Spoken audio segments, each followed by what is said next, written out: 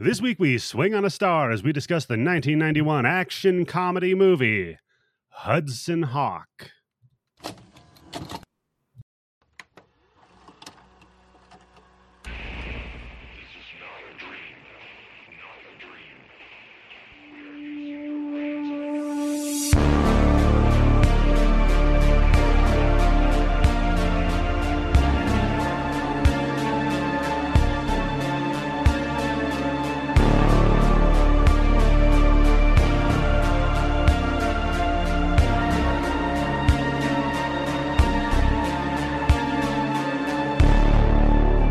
Hello, everybody, and welcome to the Bloody Bits Horror Show. I am your host, Eddie, the Axe Jefferson, and joining me, as always, the unofficial third Mario brother, Tim Yobo. How are you doing today, good sir? I'm just so happy you didn't call me the Danny Aiello of the podcast. Oh, Danny Aiello is fantastic in this movie. What the fuck is he doing in this movie? For real. How the fuck was he cast in this goddamn piece of shit? So, oh my God, some of the cast. I might tip my hand about how I feel about this movie. Tim, we are not alone on this journey, no, because we are joined once again by the lady who gets on my last nerva. It's Candace. Hello. I take umbrage with you saying action comedy. It's so zany. This is neither of those fucking two. I mean, there is a lot of action in it. I'm not going to lie. No, there's one scene on the bridge that I would call action. Other than that, what's the action in this fucking thing? There were two genuine laughs out of me in this movie. There was one from me. One? Okay. What about you, Tim? There might have been one, but it was done by somebody, the two people who were in the highlight of this movie. And it's not even the stars of this fucking movie. Okay, well, we'll get to that, but before I want them to have a movie. Was one of them Bunny? Yeah, Bunny was great. So, but before we get to that, we're at week 3 of Hard Dick Action Month, and we're covering Hudson Hawk because I gave my wife a pick. And she's just as much of a sadist as you are. No, you know what, Eddie? For real, look, I don't like to get involved with people's personal lives and personal. Oh God! Oh shit! Divorce that lady right now. For real, that's it. Divorce her. That's why I said I was mad at the Jeffersons, because then he's like, "Well, I didn't pick it." Because I'm sure you didn't hear, and you weren't rubbing your hands together like Mr. Burns saying, excellent. You sounded like my grandmother there. I'm mad at the Jeffersons being on TV. Yeah. You said they had to move on up. I know, I got to be careful when I say I'm mad at the Jeffersons. Yeah. No, for real, all the goodwill that she built up with that incredible edit, gone. It's gone. Yeah, I'm sorry. She got to do something to redeem herself. Okay, so can I tell you what her other pick was? Better than this, I promise you. Rush Hour. Yes! 10 times better than this. Oh, man. So wait a second. She gave you a choice between this and Rush Hour? No. She did not give me a choice. I said, you need to choose one. Period. And she was like, you know what? Fuck them. They're watching Hudson Hawk. There's a reason that we're married. Clearly. Yeah, you both like to torture each other. We deserve each other. Were you both dumping a sex victim off at the same spot? And that's how you met?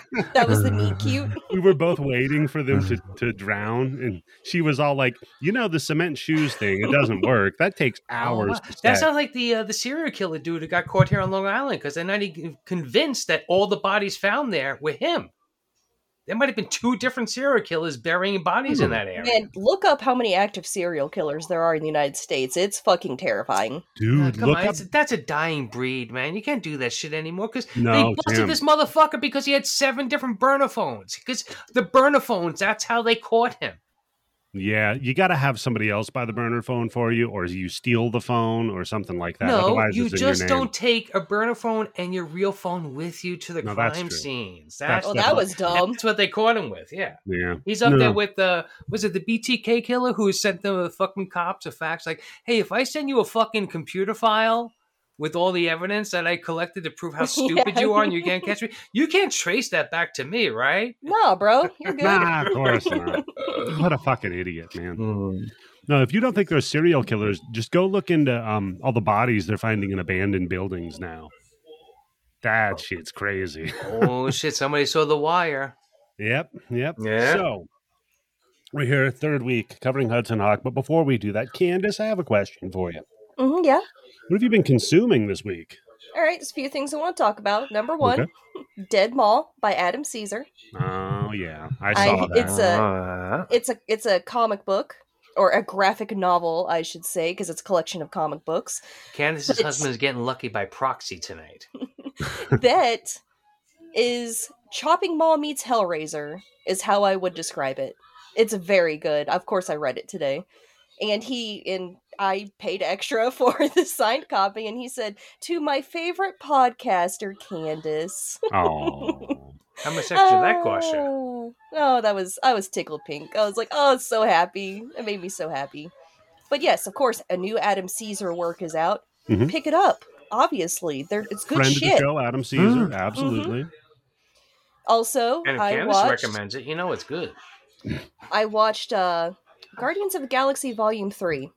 Now, Eddie, I know you haven't seen it, but Tim, you have, correct? I saw it. Yes, I did. Let me ask you a very specific question, because I cried a lot watching it, but I also laughed a lot too, and something no one else laughed at but me. And I'm like, this had to have been intentional, right? You know when it has all the science experiments and they're giving each other names? Yes. The walrus, when he's like, "You can call me Toothless, that's my most prominent trait." And I died laughing.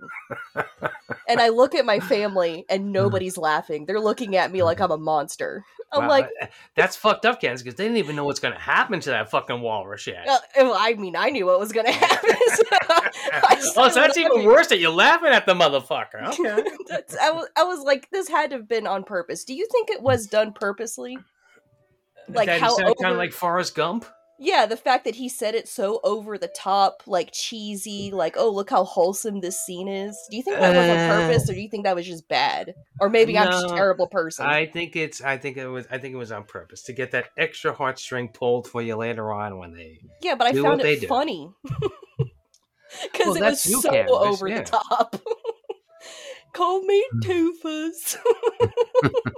That's your best Forrest Gump. That's why I say it's like he's like the Forrest Gump of the group.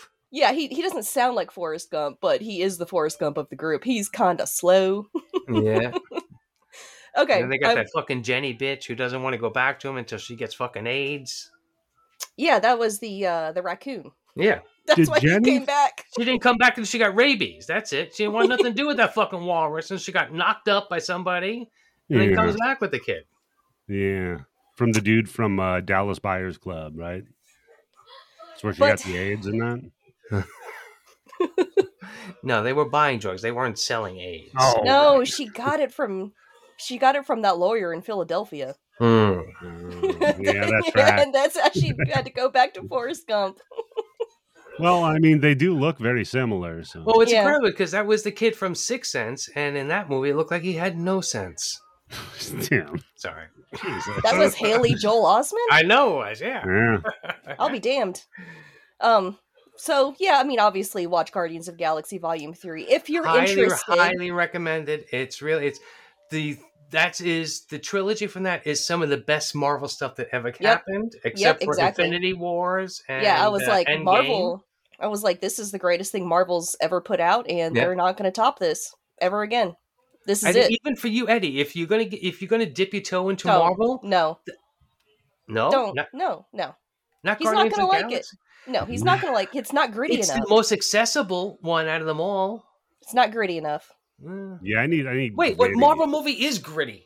None of them. Yeah, that's why they suck. That's why he doesn't like them. No, I think Guardians of the Galaxy is still the best. I'm gonna put quotation Marvel movie. So you know what you're getting. You're not getting a Godfather in space. Does Deadpool count as a Marvel movie?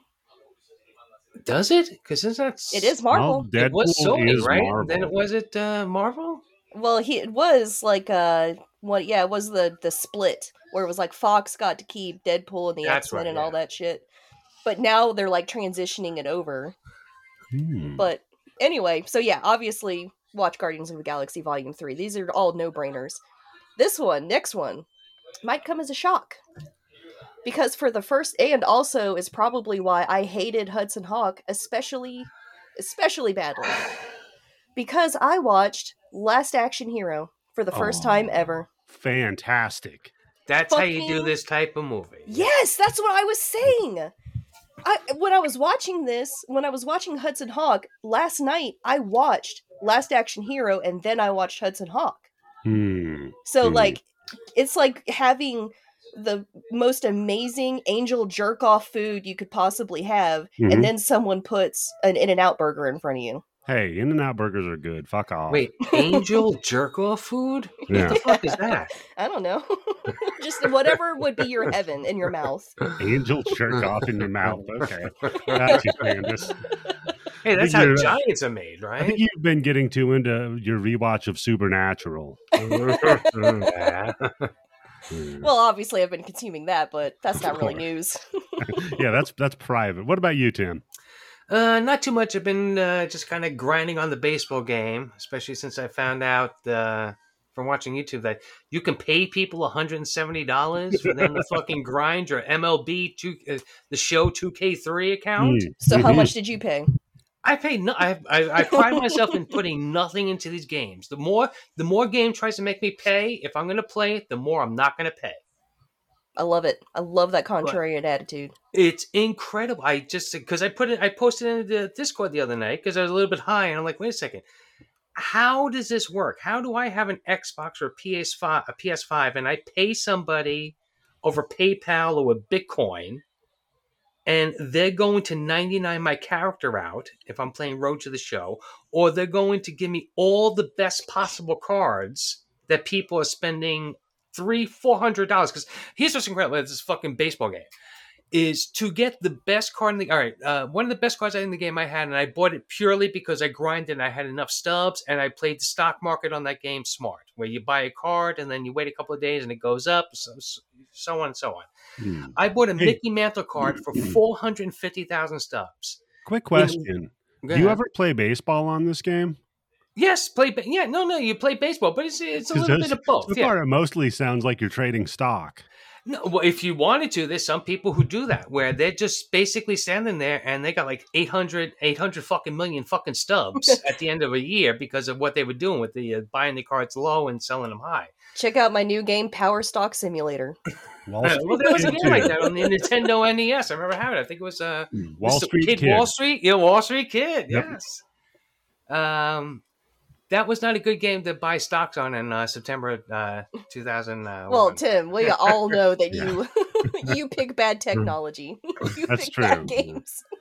But if I turned that game on and I bought that game that day and I wanted to buy that card and I didn't have any stubs, if I wanted to buy the stubs in the game, it would have cost me almost $300 fucking dollars. Stubbs the zombie? To get enough stubs, well, stubs is the currency in the game, to buy that Mickey Mantle card. So I can see why people would do that, but I just don't understand the whole way that it worked. And then, somebody confirmed in the Discord that you give them your fucking Xbox password, or your PlayStation 5 password, or I guess if you have a Steam account, I hope you don't have your credit card info saved on there. And well, you have to have it. You can't be on Xbox Live without having a credit card attached to it. And I'm sure the PlayStation 5 is probably the same thing. And I'm sure Steam is the same fucking thing. Yeah, just hand your information away. You could connect them to your PayPal account, but then the dude's connected to your PayPal account, so it's even worse. If you pay them through your PayPal account, okay, because I don't know if that's probably a little bit better than here's my password from my Microsoft account that my credit card is attached to. Yeah, that's ridiculous. I know that like with Diablo, people were doing that same shit, but what they were doing was you'd pay them and then they'd pair up with you and help you to level. That's, they pair up with you. They drop a ton of fucking gold or whatever the fucking highest thing is, and then you pick that shit up. So that's what I'm trying to figure out. How the fuck does that work in baseball? No. And the only way it could have been was that you had to give your account over, and people in Discord confirmed it. I thought that maybe like you can side load some shit. They give you they send you a USB card or something like that, or they give you a download, but no. That is not an angel load. You're paying people to play your game for you. What a world. That's devil load. Oh, man. Okay, so you've been having some fun with playing baseball. Yeah, so if anybody needs me to grind their account... Yeah. That's... that was the point of that whole thing. Give me your bank account. You hitting on me? I'll grind that. Yeah, baby, I'll grind your account out. Man. All right. Well, I've been rewatching Supernatural with my wife. That show's terrible. How far are you into it now? I think we're at episode rewatching. Well, she's I'm not, rewatching. Yeah, she's rewatching it. You know what, Eddie? Put a stop to that shit right now because she doesn't deserve television privileges after this fucking movie. You know what? I love Supernatural, and I honestly think you'll enjoy it when it finds its footing later on. But you know what? Don't watch it. No, yeah, the fact that she likes Supernatural and Hudson Hawk makes me sus of all of her opinions. Well, we'll get to that here in just a second. So yeah, I've been rewatching that. Literally every episode's the exact same thing. Nothing ever happens, so that's fun. Then it's cheap to film it that way. Yeah, that's true. And you don't even have to worry about writers. So if they strike, who cares? You've already written every episode from the first one. This is a show that's been out for years and years and had nothing to do with the writer's strike. But sure, let's make this political, Eddie. Yeah, it's political, Candace. Come on, what the fuck are you talking about? And, movie politics. Aside from consuming, I was just on the Wednesdays We Talk Weird podcast with Great Ashley episode. and Pato. Great episode. I listened to it. Thank you. Yeah. I listened to all of the episodes, but they didn't know what they were getting when they put you on. And they have fucking people who believe in some crazy shit. No, they did not. You had them by the nose. I felt bad for Pato because he did like a yobo on the Dungeons and Dragon things. Just like 40 minutes of him talking at all. He's just like, man, I took all these fucking notes about these cocksuckers fucking podcasts and all this other shit. I had to listen to 2 of their goddamn episodes. And this we talked about movies, but that wasn't why they brought me on. They brought me in to talk about Satanism, and because I'm not a theistic Satanist, that's like kind of weird. Not as fun. But I know. But the theistic Satanists, like I was saying, I did research. They all either sound like idiots or they're Nazis. So fuck them. Yeah, because if you believe in the devil, you also have to believe in a god, right? So you gotta stop talking about Satanists. I'm already excited about seeing Ghost next month. I'm trying to not think about it so I can live with myself. Yeah, but you guys just another keep talking night about that Candace's husband's getting lucky by proxy. Yeah. No, because he didn't let me get the VIP pass. Oh shit, Candace, that's like $700. No, not for Ghost. It was like $144. What? Yeah, this isn't like Taylor Swift, Tim. No. I mean, Ghost is like the biggest thing. Do you get to meet him, or was it it's the VIP passage? You get access to the pre-show lounge. You get a couple of free drinks. You get a little bit better seats. Yeah, there's a meet and greet. Candace. I know, it was only $140, and of course they'd put fees on there. Look, and I don't like to fucking knock a cock out from a fella, but don't fuck that husband of yours for at least a month after that concert. That's fucking crazy. Eddie, your wife doesn't... $44? My husband's not getting laid, and your wife's not watching Supernatural. We are spurning our spouses. We're on strike. Oh man! So here we go. Hey, we're joining the writers' union and the actors' union in solidarity. Oh man! 1991, Hudson Hawk. Tim, what's your history with this movie? I saw this movie before this. I saw it exactly one time when I rented it and watching it on VHS, and I was just like, this movie can suck a bag of dicks. Hopefully one of mine is in that bag. What was your expectation when you went into it? Did you think it was going to be an Bruce Willis movie? action movie? Yes. Okay. He's at the top of his career in 91, right? Yeah, this is right after Die Hard 2, right? Yeah. Damn. Yeah, well, not a great. Die Hard 2 wasn't that great. Die Hard 1 and 3 are the best ones out of that whole. That's fair. Agree. Fucking thing. Agree. Look at Jeremy Irons going fucking crazy with his fucking stuttering and banging that fucking Nazi chick. But 2 is 10 times better than what came after. That's true. Oh, the worst one's with his fucking son in Russia. You know what? No. Though he did just do Look Who's Talking and Look Who's Talking 2 right and before those were this. hot. Those were big-ass movies, yeah. And he was on Moonlighting. Yeah. Remember? Oh, yeah. Well, Moonlighting started the whole thing. But you know what's great about him and Look Who's Talking 1, 2, whatever, is he can be smug as a motherfucker, but we don't have to see that cocksucking smug face of his like we do in this entire fucking movie. I saw the credits on this. I was like, oh, I know the problem with this movie. There's too many fucking Willises involved. His fucking brother fucking produced the movie, and Bruce Willis came up with the fucking story. You know what's funny that you said that his smug fucking face? My husband looks like Bruce Willis. Willis. He has some resemblance to him. He doesn't look exactly like him. So obviously. he's looking at you all smug, and he's like, "You're not getting VIP tickets to Ghost." Uh-oh. We lost Eddie. Oh, yes, we did. Look at that. So what happens now? All right, so welcome to the Bloody Bits with Candace and Yobo, because we're going alphabetically. Let me go into my background now, because, you're the host, Tim, and you just went into your background. So, Hudson Hawk, man, I watch this every day with my family. Yeah, it's like my favorite thing to do. I watch Hudson Hawk, and then I take notes of the jokes. Sorry, Eddie, you lost hosting abilities. Yeah, we took over. For a sec. It says it's recording now, though. So where we left off, Tim, you were just saying you don't have to see Bruce Willis's smug face when he's the face of the baby. Yes, and then Candace went into the whole thing about how I just basically call the husband a smug-faced motherfucker. He does have a smug face. No, the funniest part is what they have the most in common is they have the same male pattern baldness. It's in the same pattern. They're losing their hair the same way. Oh, so wait, hold on. What situation is your husband's hair in the Bruce Willis career? Is he Hudson Hawk or is he more Die Hard? Oh, he's Die Hard now. He just shaves it. Oh, okay. Interesting. Yeah, commit. Okay, so it's more 12 Monkeys then. Yeah, well, he's got a beard too. Another great Bruce Willis movie. Yeah, not this one though. He can do it when he's trying. He sure can. When he's got somebody saying, "No, you know what, Bruce, reel it back like 100 points." Well, you know what I would say. I would say he can do it when he's not trying so hard. Because this movie, Hudson Hawk, Candace, what's your history with it first? I had never seen it before. Oh, really? I might have watched it once a long, long time ago, but I don't remember. I'm so jealous of you, Candace. So, okay, yeah. So you can imagine my incredible disappointment when I watched Last Action Hero for the first time ever. And I'm like, wow, this movie's brilliant, but I can see why it flopped. People weren't ready for this. Yeah. And then I watched Hudson Hawk. Yeah. And then I was mad. I was so mad. I woke up mad. I was mad all day today, and I'm mad now. I was mad just as soon as I said in the Discord, what movie are we doing? And when Hudson Hawk, ugh! Yeah, exactly. So not only did I watch a movie, like fucking Hudson Hawk is so fucking terrible. Like I thought maybe people were, people say Running Man's terrible, but I love that movie. I wanted to give it a chance. Yeah. I wanted to give it a chance. Okay. But it's not a single fucking joke lands except for one. Yep. The people that they cast are so fucking unbearable to look at.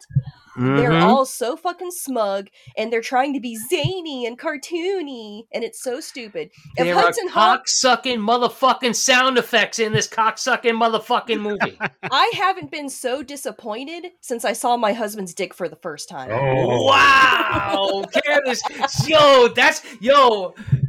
Candace's husband, I'm not going to say the name so Eddie doesn't have to bleep it out. Yeah. That's only part one of the fucking shit you're going to get for not getting those fucking VIP tickets to Ghost. You need to get that bitch backstage now. Oh, good. God, if Hudson Hawk was a person, I would pay someone to kill their children in front of him. Jesus. I fucking hate this movie. Wow, well, tell us how you really feel about it, Ken. This movie makes me feel less sad about Bruce Willis today. Oh my God. Sorry. Yeah. I thought my joke might have gone too far, but no. So I saw this one time. My sister loves this movie. My sister has the worst taste in movies, I swear to God. It's the one you don't talk to anymore? Huh? Yeah, I shouldn't. That's a good I was going to say, yeah, you shouldn't, yeah. She loves Tell this. your wife to move in with your sister. Yeah. She loves this, and she loves Dream a Little Dream with the Coreys. Oh my God. Where the movie that opens up with the two of them jerking off together? Yeah, that's the one, Tim. Of course. Yeah. Yeah, my sister. And I remember watching it. I was like, no, wait, I got to be wrong. Then I watched it again. I was like, no, I'm right. They were jerking off together. Bad, yeah. Look, I acknowledge I have shit taste in movies, but that's bad. Yeah. That's really bad. I saw this one growing up, and I remember even as a kid, even as this came out in 91, so I would have been we rented it, so it would have been maybe 12, 13-ish. I don't know. I remember watching it and being like, wait, they're trying to sneak in here? Why are they singing? Yeah, why are they singing at the top of their lungs? At the top of their lungs, too. It's not even like, oh, would you rather be a fish? At 12, that was my thought. Yeah. Mm-hmm. Yep. Yeah. So Okay, here we go. Written by Bruce Willis, Robert Kraft, and Stephen E. D'Souza. Which Written quotation marks. mostly written by Bruce Willis. Directed by Michael Lerman, director of Heathers, Airheads, and a bunch of episodes of American Horror Story. I'll be damned. Great shit until he got Bruce Willis on the set, and Bruce Willis goes, yeah, I know you're the director, but I'm doing it my way. Yeah, I really want to sing. I think that'd be good for the movie. Well, I don't know why that was. That's Bruce what Willis, they did this shit. They did this shit. I just thought about this right now. This is for the fucking soundtrack. Look on eBay. What's on the fucking soundtrack to Hudson Hawk? It's him and fucking Danny Aiello Broadwaying it up. So yeah, it came out in 1991. Any estimates on the budget for this bitch? Oh, I bet you this is like at least 91. So I might be getting it off with inflation, but this is probably like one of like the highest end comedy movies made. So 30 million, maybe 40 million. That's a good 91? Guess, yeah. Remember the last one we covered when we covered T2, that was 100 million. Okay, is this 87 million? Random number I picked. Is it 87 million? Closer, maybe. You both are around the neighborhood. $65 million. Holy fuck. Because this motherfucker, Bruce Willis, triple dipped. He got his fucking brother as a fucking producer. Yeah. And then he fucking started it and he quote unquote wrote it by going, make me more smug and unlikable. Did half the budget go to Sandra Bernhardt to widen her teeth more? Yo, don't talk about one of the best parts of this fucking movie. She's one of the worst fucking parts of this movie. No. Her and Robert Grant are the best parts of this fucking movie. Come on. No. Whenever she's in Brooklyn Nine-Nine, I'm like, God damn it, here's this fucking story arc. She's so unfunny. Yeah. And her voice is like a chainsaw going over my nerve endings. Oh, no, come on. I got the power! Come on,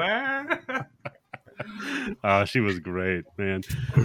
So yeah, as you said, starring Bruce Willis, of course, as Hudson Hawk, the titular Hudson Hawk. Mm-hmm. No, not titular. That's not his fucking name. That's his nickname. That's not his name. That's his nickname. I was so mad. I'm slamming my hand on the arm of my chair. This is how mad I am. Because I was like, well, at least he had a cool name. He did, you know? Yeah, Hudson Hawk. Yeah, it's not his name. It's his fucking alias. His name is Eddie. No. Go on. Not only am I disappointed because Hudson Hawk's not his real name, it's his alias, but also his real name's Eddie. No, go on Internet Movie Database and look it up. His name is Hudson Hawk. Then why did half the movie they call him Eddie? Yeah, because it's such a good name. Why wouldn't you? It just feels good to say. Yeah, because if you have a cool fucking nickname like Hudson Hawk, that's a terrible nickname. Eddie. The origin of his nickname too. Hudson because he lived by the Hudson River, and Hawk because it means a cold wind. That's no. I don't care how stupid people in Jersey are. That's not true. For real. There's no way that they think that over there, right? Hawk does not mean a cold wind. What the fuck are they talking? If any hawk means when I do this and spit on the fucking sidewalk, that's a hawk. That's what this movie is. That's what this movie is, Ken. I think that was an inside joke. We just got it right now. This whole time we were supposed to hate it. It's a producer situation. It's half bird shit and half hawking your lung up. And Tim, you already brought him up, but maybe the best part of this movie. The worst part, Danny Aiello. No, for real. How the fuck did he get cast? Who plays Tommy Five Tone? Tommy Five Tone. Do you get it, folks? Jokes. Here they are. That guy Tommy Two Tone, right? Right. Tommy Two Keys. Right. He is. I'm going to call him a bloody buddy cousin. Because, of course, he was Vickers in the Stuff, and we've all, in one way or another, covered the Stuff. Oh, yeah, that's true. Not on our own show, mind you, but we've certainly covered it. Then, Tim, of course, Andie MacDowell, one of your favorites. She plays Worst Anne. Fucking actress ever in a movie, for real. If she wasn't so beautiful, she wouldn't have a pot to piss in. That's like Zooey Deschanel. I had to say the same thing. She's fucking terrible, but she's pretty. She got those eyes. Yeah. Exactly. Of course, you remember her from Groundhog's Day, 4 Weddings and a Funeral, yada, yada, yada. Green Card with that French dude. What the fuck is it? Japard, whatever the fuck his name Oh, is? yeah. Gerard Depardieu? yeah. More like De Poo Poo. Oh. We're coming for you, France. You know how I feel about French movies, so. That's true. Well, it depends. A certain era of French movie, Tim's a big fan of. Then you've got James Coburn. Yeah. James Coburn playing George Flint from In Like Flint. He was in The Magnificent Seven, The Great Escape. Fantastic actor. Worst fucking hair dye of all fucking time. What the fuck are you dyeing his hair for in this movie? I don't know. It looks so stupid on him. Like, what are they doing? Oh, if he has shocking white hair, he's not going to look like somebody who works for the CIA. He won't look like an elder statesman who works for the fucking CIA at all. We got to dye that shit like fucking black. I'm still not sure how the CIA plays into the plot of this fucking movie. Okay. I don't think they do. Because at one point he says they're the MTV IA. Yeah. So we'll get to that. I have a game for you all here in just a moment. So we'll get to it. I don't want to play. Yeah, you do. So, Tim, we've also got Richard Grant, who plays Darwin. Of course, he was in Bram Stoker's Dracula. Candace, he was in Warlock. Dude, always, whenever you see this motherfucker in a movie, he always steals the fucking movie. I don't think this guy's ever been in a movie that he doesn't know what movie he's in. Yeah, he's the only part of this movie I liked was him. Yeah. Well, him and his sister, yeah. Yeah. Speaking of his sister, Candace, you kind of tipped the hand on it. Sandra Bernhard is Minerva. Famous for what? God. What made her famous? Does anybody remember what made her famous? She was on Roseanne. No. Before Roseanne. How did she get on Roseanne? She was a comedian, right?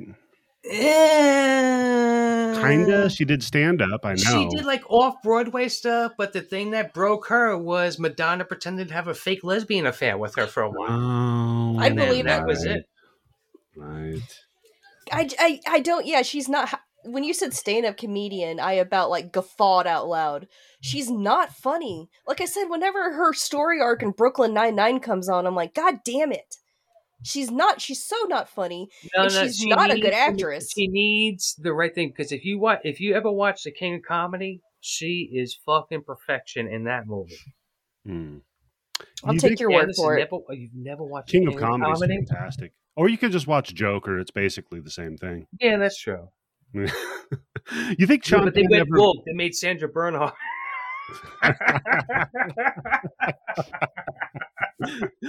That's true. I didn't think about that, but yeah. The joke is woke. Woker. The woker, yeah. Oh God, I'm gonna start dressing up and going as the woker. Just ruining people's beer, painting rainbows on it and shit. Hey, look, I'm an agent of chaos. I didn't say what side of chaos I was on, right? You think Sean Penn ever punched her? Yeah, people forget that about Sean Penn. He had a little bit of a temper, didn't he? Mm-hmm. I mean, I'd punch her. Can you really blame him? Fair. Well, all right. Maybe I'm looking back on it like 30 or 40 years later, but I think the reason why he kind of like was able to skate on that thing was because, I mean, come on, hey, it's Madonna. Because it was Sandra Bernhard. Imagine how much being married to Madonna's got to make you pissed off. Yeah, fair. That's a good point, too. Unless you're Guy Ritchie, then you can just divorce her and take her money. Yeah, but she gets the accent. He got all the money, but she got the accent. Right. Oh, she took his? Does he not have one anymore? Oh, that would be funny. He only has 10% of that accent left. Right. Guy Ritchie with like a Midwestern American accent. Oh, God. Oh, man. I will say this, though. Her Penthouse magazines made me a lot of money when I was able to get my hands on 5 or 6 of them and turn them around in school. Please don't make me throw up, Tim. Just Tim flipping porn, buddy. We do have a bloody buddy in this movie. We do? Anybody? Yes. Oh, let me look over my notes. Let me see if I... not Frank Stallone. No. Not David Caruso. No. The old scary German guy was in Monster Squad. No, that's not a bloody buddy. Squad. I'll give you a hint. He's one of the candy bar crew. David Caruso. No, I just said David Caruso, the Forsyth guy. Wait, not the fucking big doofus guy, is it? Yeah, the big doofus. Andrew Brainarski. He was Leatherface, bitch. Holy shit! Wow. Yeah. Wow. Butterfingers played fucking Leatherface in that Texas Chainsaw Massacre reboot. That was Hudson Hawk. Yeah, he was in fucking Hudson. Yeah. Tim, you pointed it out though. Yeah, we do have David Caruso playing. Can somebody explain to me what the fuck is going on with him in this movie? No. There had to be a 7-hour... No, Candace. For David Caruso's character, there had to be a 7-hour cut of this movie where we get some kind of reasonable explanation as to why he's doing what he's doing. Well, he's Agent Smith, right? He's Agent Kit Kat. He's Kit Kat. Right. He just pops up wherever. And he's usually in a disguise. When they dress him up, oh my God, it's Andy McDowell. I'm like, you know what? One of these fucking hot bitches made a dolphin sound, and one of them didn't. I think I'm going to take the one that didn't. Yeah, that's a good point. Then, like you said, we got Frank Stallone, who played Caesar Mario. You know what? Hats off. He's great in this fucking movie. Yeah, he is actually. He knows what movie he's in. Yep. Well, yeah, he's in the movie when they went, "Hey, can you play yourself?" So he's like, "Hey, I'm a cartoon. I'm in a cartoon movie." And then I just got to give a quick shout out here. They're not really a big star in anything, but I feel bad for her. Giselda Volodi. She played the lady who was supposed to be the Mona Lisa. With the fucked up teeth. I feel so bad for her. What a shitty cameo to get. Somebody else later on, I think like a couple minutes later, we get an introduction with somebody else has the fucked up teeth. And I'm like, is this movie trying to tell me that that's a fucking like great grandson or something? Oh, yeah, maybe. Maybe that's what they were. Did not catch up on that. I just have a note like, wow, that was their opening joke. It was. Yeah, we get oh man. Anytime I see a fucking movie that isn't the fucking Princess Bride that opens up like this, I'm with a narrator, going over a fairy tale wonderland. Tale, yes, with the fucking E on it. Yeah, come on. So budget on this was $65 million. What do you think it made worldwide? 0. Oh, I bet you this movie. Justice in the world, it would lose money. Yeah, I'm gonna say it's gonna probably at the end of the day, it probably end up maybe breaking even at the end of the day. Okay, so you're saying worldwide, Tim, maybe around 60? Yep. Candace? I'm gonna say 20. You were very, very close. Candace, it made 17. Yes. Wow. Yeah, see, I remember when I was watching this, I was like, wait, this isn't good for Bruce Willis. No, this torpedoed the fuck out of Bruce Willis's career, man. This was his own hand, too. Oh, yeah. It was Sixth Sense. Yeah, he was gone for a while. Good. Yeah, he deserved it for this. Sixth Sense and Pulp Fiction. Oh, yeah, Pulp Fiction. I brought him back. Mention that movie. I didn't like him in Pulp Fiction, and really, that's probably my least favorite Tarantino movie. Yep, same.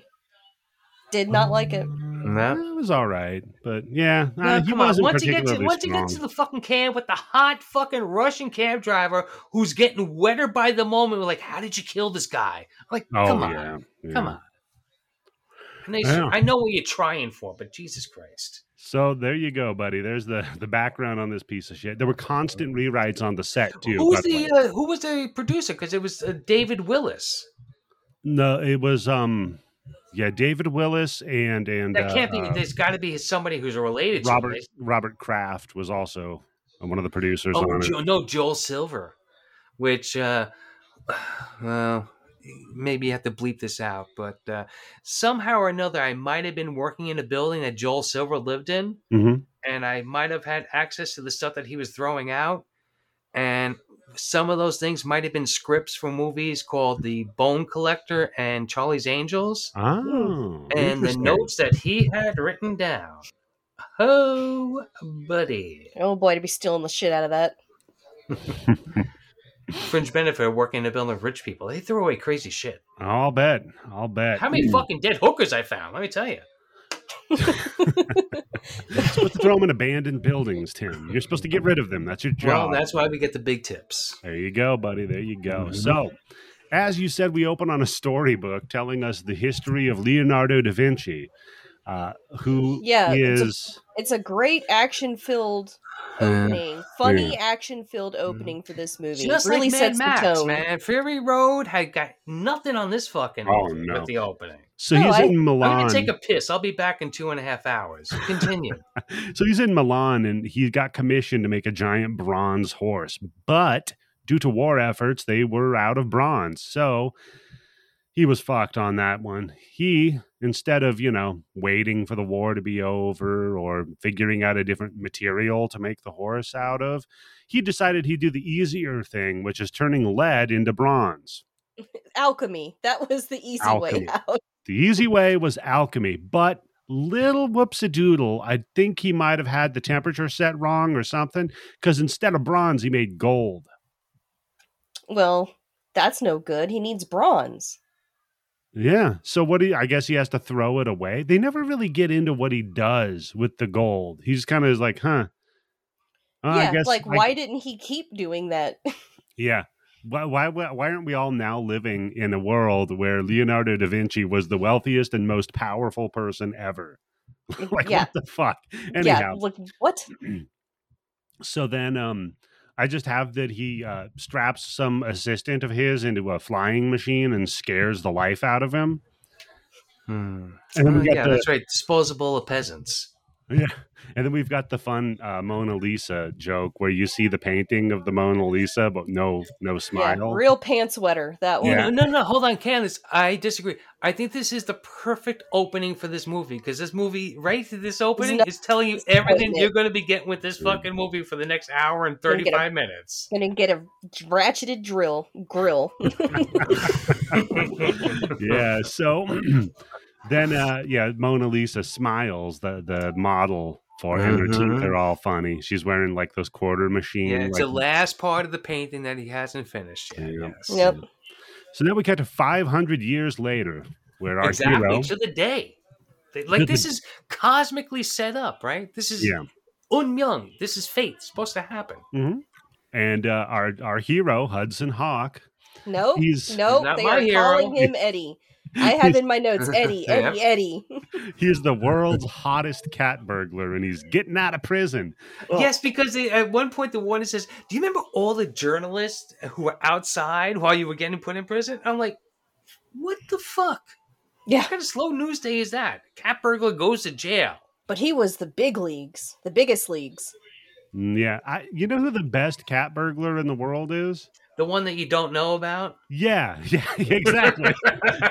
You wouldn't know. He's not in fucking prison, you idiot. That's kind of like something. There was a guy in New York who named John Gotti who had kind of like had that same problem. Like the best mafioso bosses are the ones who aren't on the newspaper all the time. Yeah, you're fucking up if people know about your criminal activities. That's kind of the problem. So yeah, he's getting out of prison, but his parole officer's got a gig for him. Says, listen, you go do one night of work for me, right? When you get out, we get rid of all the community service. We get rid of all the parole you're going to be on. It just all goes away in one day. He's like, no, I want to do community service. Oh, by the way, Hudson Hawk in this, he's a funny guy. Oh, yeah, he's a real smart aleck. He's got such a wit. Oh yeah, he's like your Bugs Bunny, your Brody from Mallrats, What is incredible to me is that Bruce Willis thought that this would be a cool character that the audience would identify with and be like, I'm on this guy's side. I really want to set the tone, the scene. I want to set the scene for the listeners. He's wearing a navy blue t-shirt with a black vest over it and a black fedora. And he has like a line of silver rings in his ear. Oh my God, those fucking stupid earrings. Yeah. Yeah, the earrings are quite a look. I don't want to know what that meant while you were in prison, because he had them in prison, right? Yeah. But I don't think they'd let the world's best cat burglar just wear earrings in prison. Well, yeah, because those are lockpicks, right? Exactly. But whatever. I guess they're just nice to him. So, and on the way out, though, he tells the PO, no, I'm not going to do that, steals his keys and locks him in the prison. And then throws him in the water. Yeah, because at that point, the PO says, hey, at the drop of a hat, snap of my fingers, I can put you back in jail. Yep. Super easy. So what does our hero do? Piss him off. My dick. Fuck you. Yeah, pisses him off. Right. So he heads outside to get his boy Tommy to pick him up. So, and on the way, Tommy's car backfires, so he hits the dirt. Oh my God. It's very funny. Here we go. Yeah. And then it's just him making fun of Danny Aiello for being fat. For being fat. He's not even fat. No. He might be a little thick in the middle, but the dude's like in his 50s or something. Which, by the way, let's just say this. Bruce Willis has got his t-shirt tucked in too many times in this movie because he's got a fucking belly in this fucking movie. It's all those fucking Seagrams. So that's a real pot calling the kettle black here now, I guess. Yeah, plus he's not fat. Right. This is like Ice Cream Man, where they make they shove a pillow up a kid's shirt. Oh, yeah. That guy said shirt. That was the joke. Tuna. So, yeah, he makes fun of Tom. He's waiting for a while, and then he's like, oh, I want to go get a cappuccino. And him getting a cappuccino, guys, you got to admit, that's a pretty good little goof. Oh, yeah. Yeah, Birds of Prey, you hack. Birds of Prey, you hack. I'm going to call them the hack for Buffalo 66. Okay, what? I guess you haven't seen Buffalo 66. I saw it a long time ago. I remember the whole thing with that was I remember that movie because that wasn't the one that he got the blowjob. Yeah, Vincent Gallo. The whole thing with that though is like the first 40 minutes of it, he gets out of prison and he has to take a piss. But every place he goes, they won't let him use the bathroom. He gets interrupted. Wait, hold on. You're a dude. You just gotta piss in the street. Fucking cars. You're in New York. Right. But no one's gonna bat an eye. That doesn't like help to build the tension of a movie. If you just let him go to the bathroom. So a fucking full bladder is building tension? I figure that's why I only saw that movie once. He points it out though, is it's like, look, I'm fucking a free man. I just got out of prison. I can't even take a piss. What the fuck? Like anyhow. Yeah, it's comedy gold. Because wasn't that Christina Ricci's like her first movie after Addams Family? Was it? I think you so. might be right. Yeah. Her first like big one that I can remember for sure. So he gets his coffee and he spills it because dude breaks hard. He stops short, which is my move. Then they go to this bar. That's also, I guess, you stole Costanza's move. Exactly. Oh god, I was watching old episodes of Seinfeld, by the way. Dude, that show is so fucking funny. It still holds up because you know why? Because it's about nothing. No, dude, it's the funniest fucking show, man. It's a great comedy show. Yeah. There's few that hold up. Seinfeld, I think maybe Cheers are going to be the ones that hold through the test of time, like 30, 40 years. Like Candace, maybe your grandkids are going to grow up and they're going to be watching Seinfeld at 2 o'clock in the afternoon when they're homesick after Wheel of Fortune. Yeah, could be. Yeah, I mean, it holds up. I mean, some of the content's a little rough with time, but a little racism, homophobia, stuff like that. But some anti-dentites in the show. Well, that one was funny. My favorite is that there's just this episode where Seinfeld gets raped, and that's the joke. I guess I missed that Thursday night. Okay. You remember Bryan Cranston in that, right? Yes. The dentist?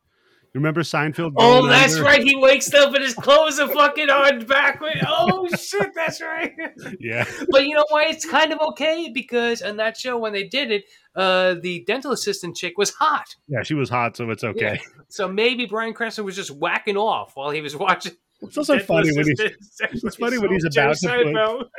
about to put Seinfeld under, so he keys up the gas, and he fucking takes a hit of the gas himself, and he's like, yeah, that's good, and then he puts I guess he improv'd that, which is fucking hilarious. So they go to this bar / pizzeria in New York, and this place is bumping, dude, like busy as fuck, middle of the day. But Eddie's just bitching the entire time. Hudson Hawk's got some problems with it. See, because they changed. They're all slime ball fucking clientele. They didn't pay shit. Yeah, and he's like, I guess I'll get a goat cheese pizza. God, and he things have changed. So then we find out he owns half of the bar, right? Yeah. And the place is clearly successful. Yeah, so guess what? Very, very well done, yes, because according to what Bruce Willis was complaining about the fucking patrons who aren't there anymore, they weren't fucking paying. You think fucking captain who came with the fucking steering wheel from a car wreck where he killed 3 people because of DUI is fucking paying his bar tab? No. I love that they had that hung up. They're just like, check out our monument to this fucking drunk driver. To this tragedy. Wiped out a family. You know. Oh man. But no, you're right though. It should be credits right now. Hey, he gets out of prison. He's got a bar that's wildly successful. You're done. Guess what? You could do a fucking blues band there every fucking Thursday night. Bruce will be happy, right? So then instead of, he's going to have to change his nickname then from Hudson to Bruno, I guess. Oh my God. Duke Silver. I have that on vinyl. It's just really incredible, the hubris and how big his head got. For the listeners, Bruce Willis did a blues album. And he did a bunch of Seagram's commercials where it was like his band doing all the fucking music and all the videos were centered around his band. At the time, he was the biggest movie star in the world, and he thought he could do no wrong. And they did like a Spinal Tap style mockumentary on his character, the musician Bruno. It's so fucking annoying, Tim. Is that going to be on the Blood Bank, please? Dude, no, it's on YouTube. But it's so fucking God bless funny. the 90s. Because they just interview real musicians and shit, and they're like, oh yeah, Bruno, he's like really influential. Oh man, they got fucking Neil Peart from Rush going, yeah, you know? They got Geddy Lee up there, like, yeah, he's fantastic. Sebastian Bach swings, but yeah, man, it's fucking cool. What was that? That's Ozzy Osbourne. That's Ozzy Osbourne. Damn. Tim, we thought that you didn't take your medicine. You're stroking out. For a minute there, it sounded like you were doing like a racist impression of a samurai. Oh, well, bleep that out there.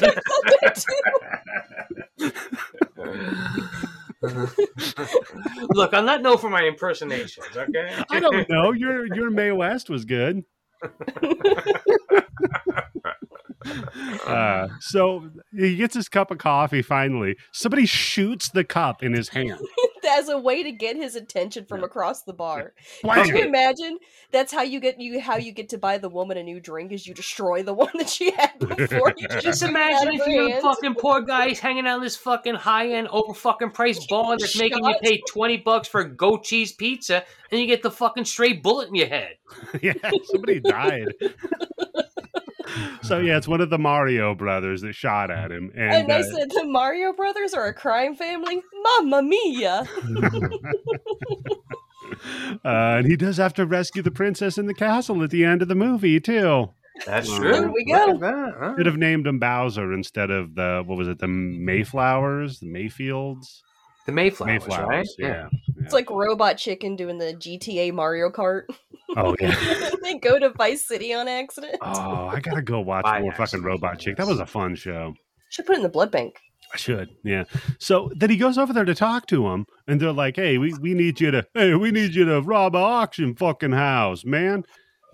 And he's like, "I'm not going to do that. I just got out of prison today." Yeah, and this is where I have in my notes. Why is everyone muttering their lines? Because in this beginning part here, it's like everybody just talks really, really fast and softly. Yeah. And I had a really hard time listening. Yeah, I had a hard time listening too. So he says, yeah, I'm not going to fucking do that. Tommy sneaks up behind him, Danny Aiello, busts a wine bottle over the dude's head. And then his brother. Yeah, and then everybody in the fucking bar freaks out. Not the gunshot. Yeah, not that the gunshot. Didn't do it. that just kind of stuck in my craw a little, but whatever. Yeah. Now we're going to get look, the half owner's doing it, so it's got to be serious. Fair, yeah, that's fair. Now we're going to run into another one of our dribbling gags in this, which is Bruce Willis naming the duration of a song by its title. Oh my God! I did not understand this bit. Yes, because you know what? You have to explain this. You have to give us some kind of background on why this is going to be a running joke throughout the whole fucking movie, where you can name any song from the 40s or 50s. I don't even think I think it goes from 1943 to 58. Incorrect. And he can tell you he can still tell you exactly how long a song is. Oh, that's right, yeah, because the Whitney Houston Super Bowl 17 thing was 7 minutes and 14 seconds. Okay, but I have a note. I can remember that, but I can't remember how to say. I have a note on that Whitney Houston Super Bowl one, Tim. Oh, you timed it? No, my family, we used to watch the Super Bowl every fucking year. We were a big football house, right? Even though I grew up near Seattle, so our team always fucking sucked. Until something gay happened and your dad's like, hey, this is like Saturday Night Live. We're not watching that shit anymore. Oh, yeah. I'll bet you when Kaepernick took a knee, he's like, nope, I'm out. No, so Whitney Houston did sing the Star-Spangled Banner at the Super Bowl, but it was not Super Bowl 17. Because I was like, wow, that sounds wrong to me, because I remember it. Looked it up. It was Super Bowl 25. So they were way the fuck off. Wow. And at this point, you think they're giving a shit? They're like, oh, wait, the script supervisor's going, cut. Wait, hold on. It's not 17. Yeah. I mean, you'd have to argue with Bruce Willis on that. And I get the feeling nobody was talking to him while they were making the movie that he wrote.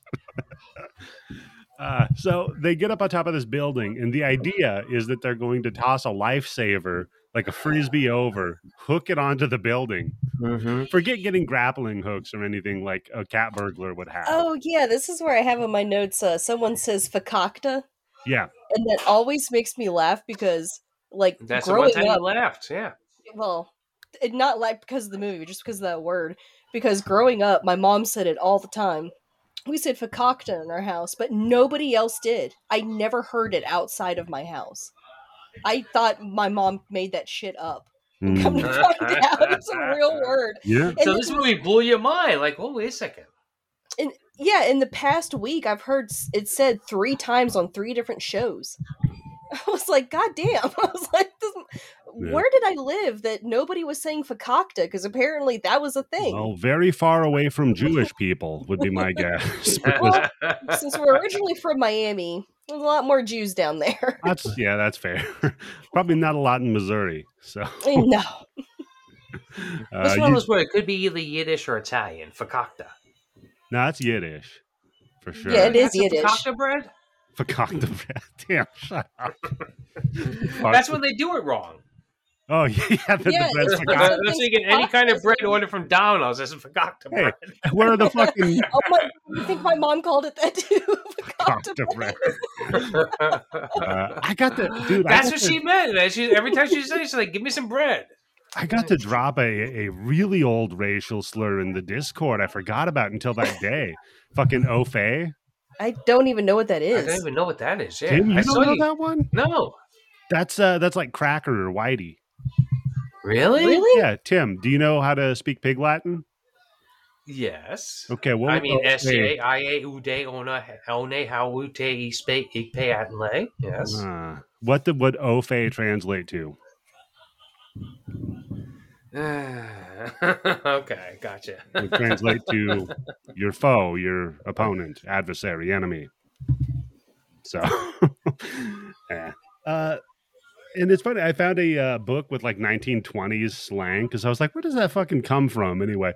And so I've just got this whole book full of 20s slang that I've been looking through. There's some great shit, Tim. Okay, so. No examples? Yeah, do you want to spit some out? I gave you Ofe. That's a good one. That's one.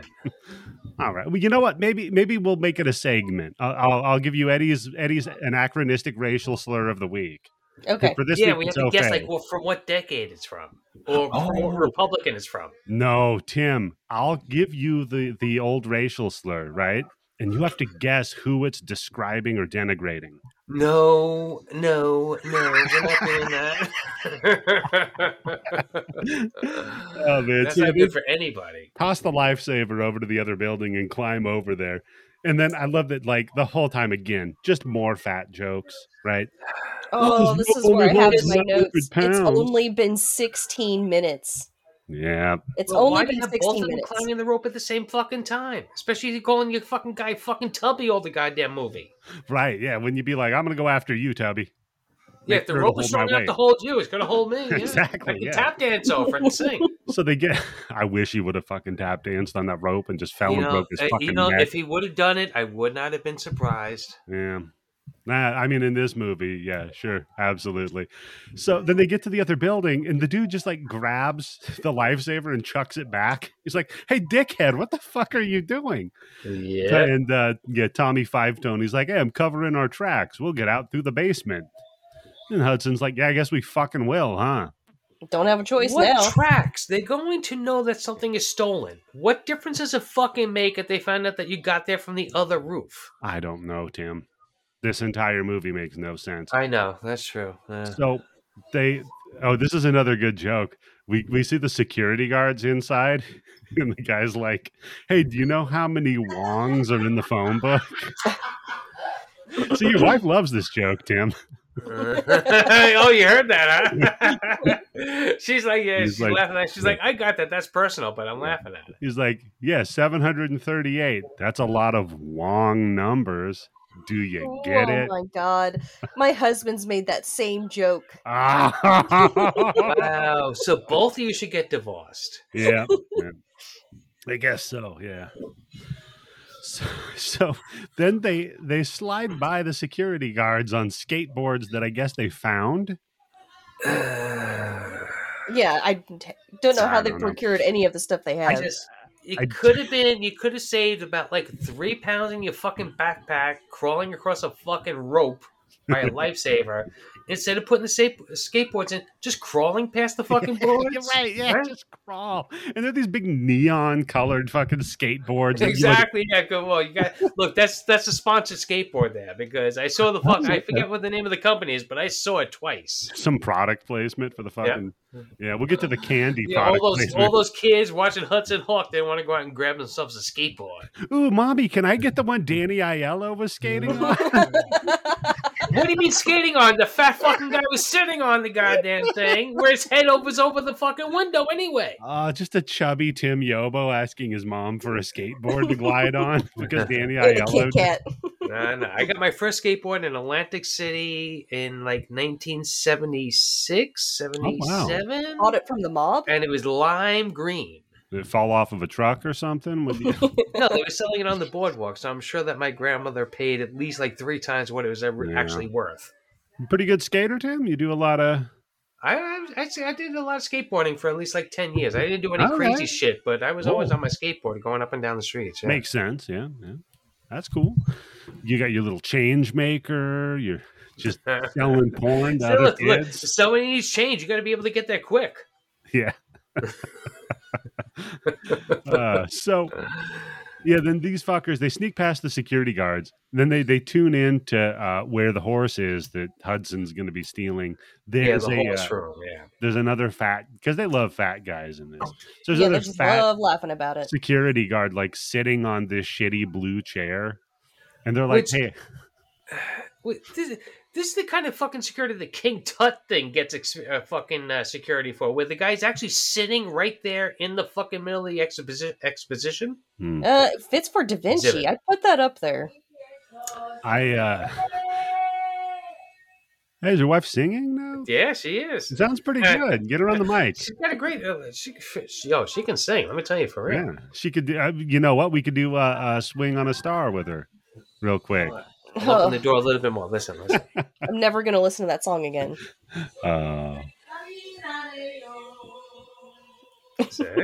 Fantastic. So I do love that they decide like, hey, let's play with the sleeping security guard. So they just radio him in. They're like, oh shit, you know. And the chair he's in flies apart. Yeah, it's like something ripped the back of the legs out. Did he fart or shit his pants to break that fucking chair? Because he was sitting on that chair sleeping. Yeah. And it just blows up. Yeah. I think they scared the shit out of him. So now they're like, okay, so we have to estimate the time the robbery is going to take, right? So they're like, it's going to be this much time, do this part, this much for this part. All right, 3 minutes, 38 seconds. Well, again, with this fucking movie is nobody explains what the plan is until they've already done it. Yeah. Because at this point, we already heard them going back and forth. Like, what about this song? What about Singing in the Rain? Oh, that's only 14 minutes and 13 seconds. What about this? Oh, that's only 6 minutes and 3. Now we figure out why they're coming up, why they're thinking about what these fucking songs are. And yeah. The idea is Danny Aiello has a great ad lib here. He goes, that's why they invented watches. Right. Yeah. Fucking stupid. Anyhow, whatever. Again, and this is, like I said, the movie Baby Driver did this better, where he's like, I'm going to put a song on that's Every movie did this better. What are you talking about? Every movie did this better. Fucking Nuki did this movie better. Then I just have they sneak in. It's boring. Hudson steals Da Vinci's model horse. Then while that's happening, Danny Aiello hacks the security cameras, so what plays back old video. Yeah, it's on a loop. Yeah, it's extra painful for me to have watched this scene after having also just watched Little Shop of Horrors, which is a delightful musical that everyone should singing. see. Yeah, fantastic. And then I see Hudson Hawk. Steve Martin is so good in that, man. Oh, he's the best. He is incredible. Shoot puppets with a BB gun. So the security guards notice that the chair's back on the video feed, and they're like, that's weird. Didn't we make the fat guy kill himself falling off of that? On the blue chair. They're watching a black and white TV, and they go, hey, look, the blue chair's back together again. Well, they've been there. They know what color the chair is. Is that the only chair they have in this fucking place? But I don't know if I would say that. This chair, what color it is? Yeah, I would say, look, the chair that Fatso fucking broke by shitting in his pants broke. It was our only chair. The color of it. Yeah, that's a good point. If it's the only chair, why'd they break it? That's a terrible idea. What if that's part of the fucking? What if that's fucking Da Vinci's chair and the guy's just sitting on it? If that's Da Vinci's chair, he made a shitty chair, man. That thing barely held that guy. So they notice that. They're like, oh shit, go down there, try to bust him, right? And this is when Tommy does his thumb cuffs trick. They trip the guards with a rope, and then God, these fucking come on, for real. This is the first time I've written down "fuck you" movie. How do they have this rope thing set up? Yeah, and then with just like a quick bonk on the head, they knock the two guards out. Yeah. Oh my God, this is so fuck. This. Looney Tunes. Exactly. This was when I was like, this movie is a Looney Tunes. So I tried to put myself in that mindset. Right, yeah. It still doesn't work. Yes, it doesn't work. It still doesn't work. Yeah. So they now they're busted. The alarms are going off and everything. They're like, fuck, we can't make it through the basement. They run up to the roof. And then they jump off of the 5-story fucking roof of this building, Tim. Into an awning. Crash into an awning. Guys, I'm dead serious about this. I need an answer on this. Yes. Does Tommy not get shot right there? You think he does, because they do shoot down at him. Yeah, they shoot down at him, and he's clutching his abdomen. He jerks when the shot goes off, and he clutches his abdomen. Maybe he just wants a sandwich. I've rewound it and watched it multiple times. He definitely 100% gets shot. Okay. That Candace, look, I promise you are probably right, because I guarantee you this is like an hour and 40 minutes with credits, right? So this is like an hour and like what, 28 minutes? 28, yeah. Okay. There is a 2.5 hour cut of this fucking movie. With him and Bruce Willis just going back and forth. Because for real, this whole David Caruso thing, it never gets fucking explained as to why he's doing what he's doing. That's his thing. He's the sneaky guy. He's the costume guy. Well, for the rest of the, you 100% see Tommy get shot, and for the rest, for like the next hour of the movie, you never see him, and no one mentions him. And so I'm like, what the fuck happened? Like, did he get shot or not? I would say my bigger problem with this is that they both should be dead, but instead, Bruce Willis just falls into a chair. The next scene. No, hold on. See, because here's where this movie can suck my fucking dick and stick a finger up my ass, because that's what it's going to take. This is a fucking hard edit. From him falling down into him sitting down into the chair in front of the fucking Mario Brothers. And I was like, terrible. Yeah. It's one of the worst movie transitions I've ever seen, because it was trying so hard to be like artsy. It was trying really hard. Yeah, it was trying really hard to make something visually striking, and instead it made eye diarrhea. Eats shit. This is like that cop movie with Bruce Willis and I forget the comedian name. If it wasn't Morgan? Kevin Smith, if it wasn't Kevin Smith directing that fucking movie, this is the movie that Bruce Willis makes. Yep. I mean, I think you're so right. Bruce Willis was definitely like, listen, you're directing it, but I'm directing it. I'm doing what I want. I 100% guarantee you that this is what Bruce Willis thinks is funny, and only him. Yeah. This is probably the jokes that he makes when he's around his friends. So then there... Well, yeah, because Candace, at this point, he's the biggest fucking thing in Hollywood. So, yes, if you're around Bruce Willis, you're going to tell him Mr. Willis, you're laughing at whatever the fuck he's doing. You're like, yo, that's the greatest fucking harmonica solo I ever heard. Yeah. Fair. So, yeah, they never explain how he got to the house or whatever. It's just like a hard cut to him falling back into the chair in the Mario Brothers. Because I watched it twice because I was like, wait, hold on. Please don't tell me he fucking falls through the roof of the hotel that fucking guys are sitting in. And I keep rewinding it because I'm like, fucking dude got shot and now he's sitting here like, do we not see you go to the hospital? Because the man clearly got shot. But if you're listening and you think that joke is funny, they'll do it again. And it's just as funny later. Oh my God. Yes. So then the parole officer, this guy Gates, he comes in, right? And he's like, all right, so you stole the fucking dumb horse, right, for me? And he's like, yeah, here you go. Bruce Willis gives it to him, And he just takes it and just busts it over one of the fucking Mario Brothers' head. Just smash. And he takes out it's a little...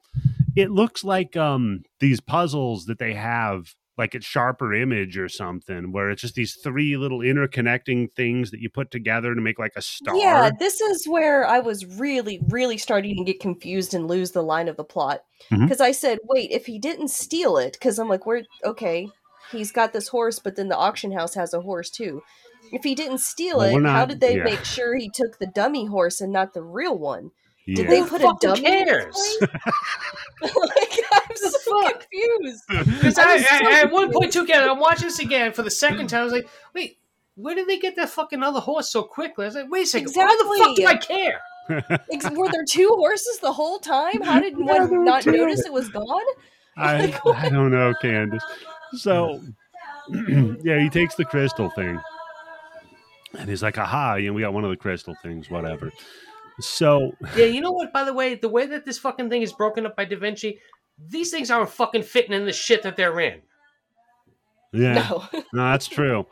Especially the book. So oh my God, yeah. When they were the book, I was like, are they gonna open up and there's gonna be like a fucking cutout, like a prison thing, like we're fucking Shawshank Redemption, where there's a fucking star shape in the middle of this book? It's like a pop-up book, Tim. Yeah.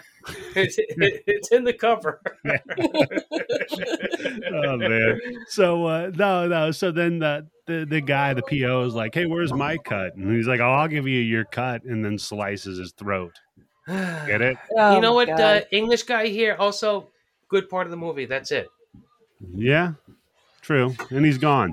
So now Hudson's like all suspicious because there's a news report that the horse was not stolen. It's like, there was people broke in and fucked the place up, but nobody's. That's when I was like, wait, then what did he take?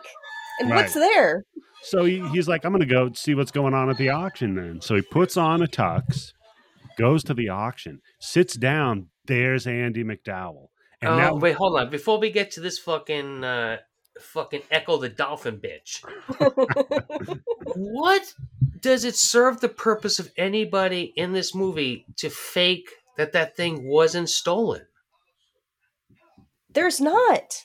So, Tim, the reason...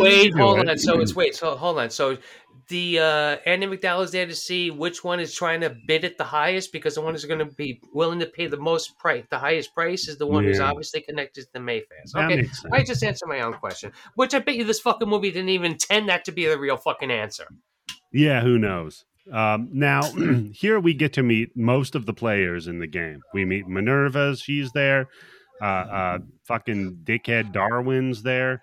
What a great fucking... Wait, hold on. What a great fucking introduction between Richard Grant and Sandra Bernhard with like, So we're going to start the bidding at what, $5 million, and he walks.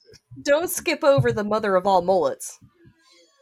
Oh because yeah, that gets interesting. The candy bars, yeah. Yeah. So I've just quick question for you. Okay, who is Kit Kat working for? Oh, you think he's a double agent?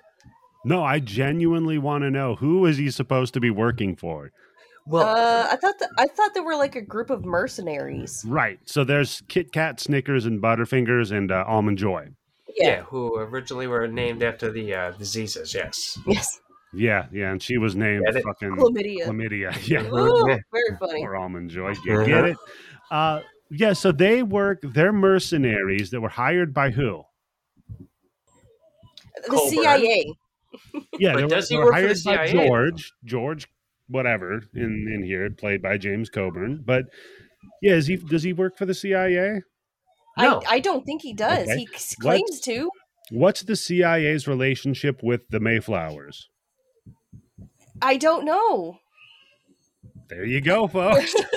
There is none. The only thing that is that people are just assuming that James Coburn works for the CIA. Yeah, I literally have in my notes, I'm confused on how the CIA plays into this. Yeah. Because, no, at one point he says, he doesn't even say, because he's talking about the glory days, so I think he's either retired or he's been kicked out. Like, this is like somebody who would be a guest on Alex Jones, right? 100%. Okay. So and then he's like, I started my own thing. This is the MTVIA. And that's when he introduces these fucking morons. Yeah. So, like you were saying, though, Darwin, Richard Grant, he storms in there to bid on the horse. He's like, $100 million. And then, again, as soon as you see him, he's like, you know what? As soon as I saw him, this was like, all right, you know what? There's something in this movie that I can latch onto. I can wait until the next time I see him. And then when Sandra walks in and says, $100 million and $1. Yeah. And then he's like, outbid by my own wench. And then they wiggle their tongues at each other. They wiggle their tongues. Yeah. They're not touching, Candace, so it's okay. So now I'm going to do my best to explain what happens, but I'm very confused. So he's like, all right, going once, going twice, sold. And as he says sold and strikes down with the hammer, if you're watching the movie and just going by what you see, it appears that the auctioneer is a bomb because he blows up. Yep. So we are led to believe in the universe of this movie, this man is maybe some sort of a sentient AI. Wait, hold on. Is this some kind of connection to Last Action Hero with that fart guy? Maybe. Yeah. Or the eyeball guy. Because remember his fake eyes, one of them was a bomb. Yep. So, maybe, Tim, maybe. The massive explosion, and they steal Which, by the way, Richard Grant and Sandra Bernhard know because they duck right before he hits the thing. Which I'm like, why would you even be there then? Yeah, there's no reason for them to go in there. Get a fucking proxy that you're on the fucking phone with, and they go like, hey, you know what? Anonymous bid, it goes $1 million, $100 million. Second anonymous bid, it goes $1 million and $1. Plus, what is Bruce Willis even doing there? Why did he go there? Well, he wanted to see the horse that they'd stolen. But why? He was like, what's going on with this? Because this is how we get to see him in a tuxedo with a stupid fucking ass collar that's only was popular in the 90s. And then this is how we get to meet fucking Horseface. Well, Tim, I hope you're not too pissed about the 90s because we're going to be going back to it here in a bit.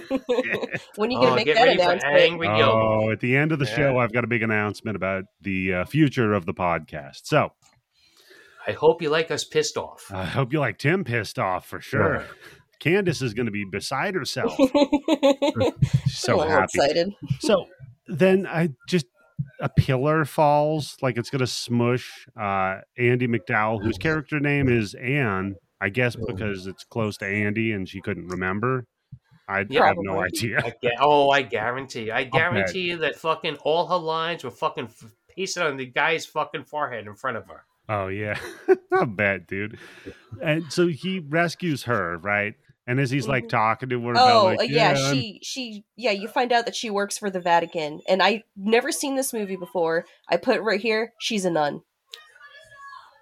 See, Tim. As soon as they said that she would work for the Vatican, I was like, she's a fucking nun. That's why I say, Tim, you got to be all over this movie. Look, she is an incredibly beautiful woman because she was like a model, right? Before she started acting.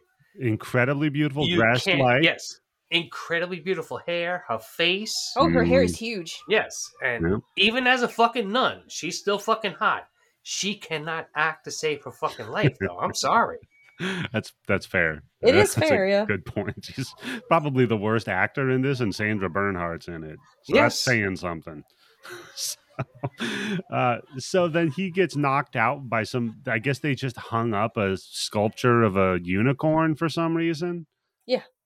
Yeah, and this is where I have, maybe it's the editing that makes it unfunny. The transitions are too jarring, and there either isn't enough time or too much time between scenes. Or they're trying to figure out how to edit a 4-hour and 35-minute cut of a movie. Where Bruce Willis starts singing, like, hey, Andy, you want to hear a song? Because if this is a $65 million 1991 budget, like I said, Terminator was a little, not quite double it, and it actually has CGI and big actors and is a good movie. Where the fuck did the $65 million go? To Bruce Willis's budget, I guess. To his pay.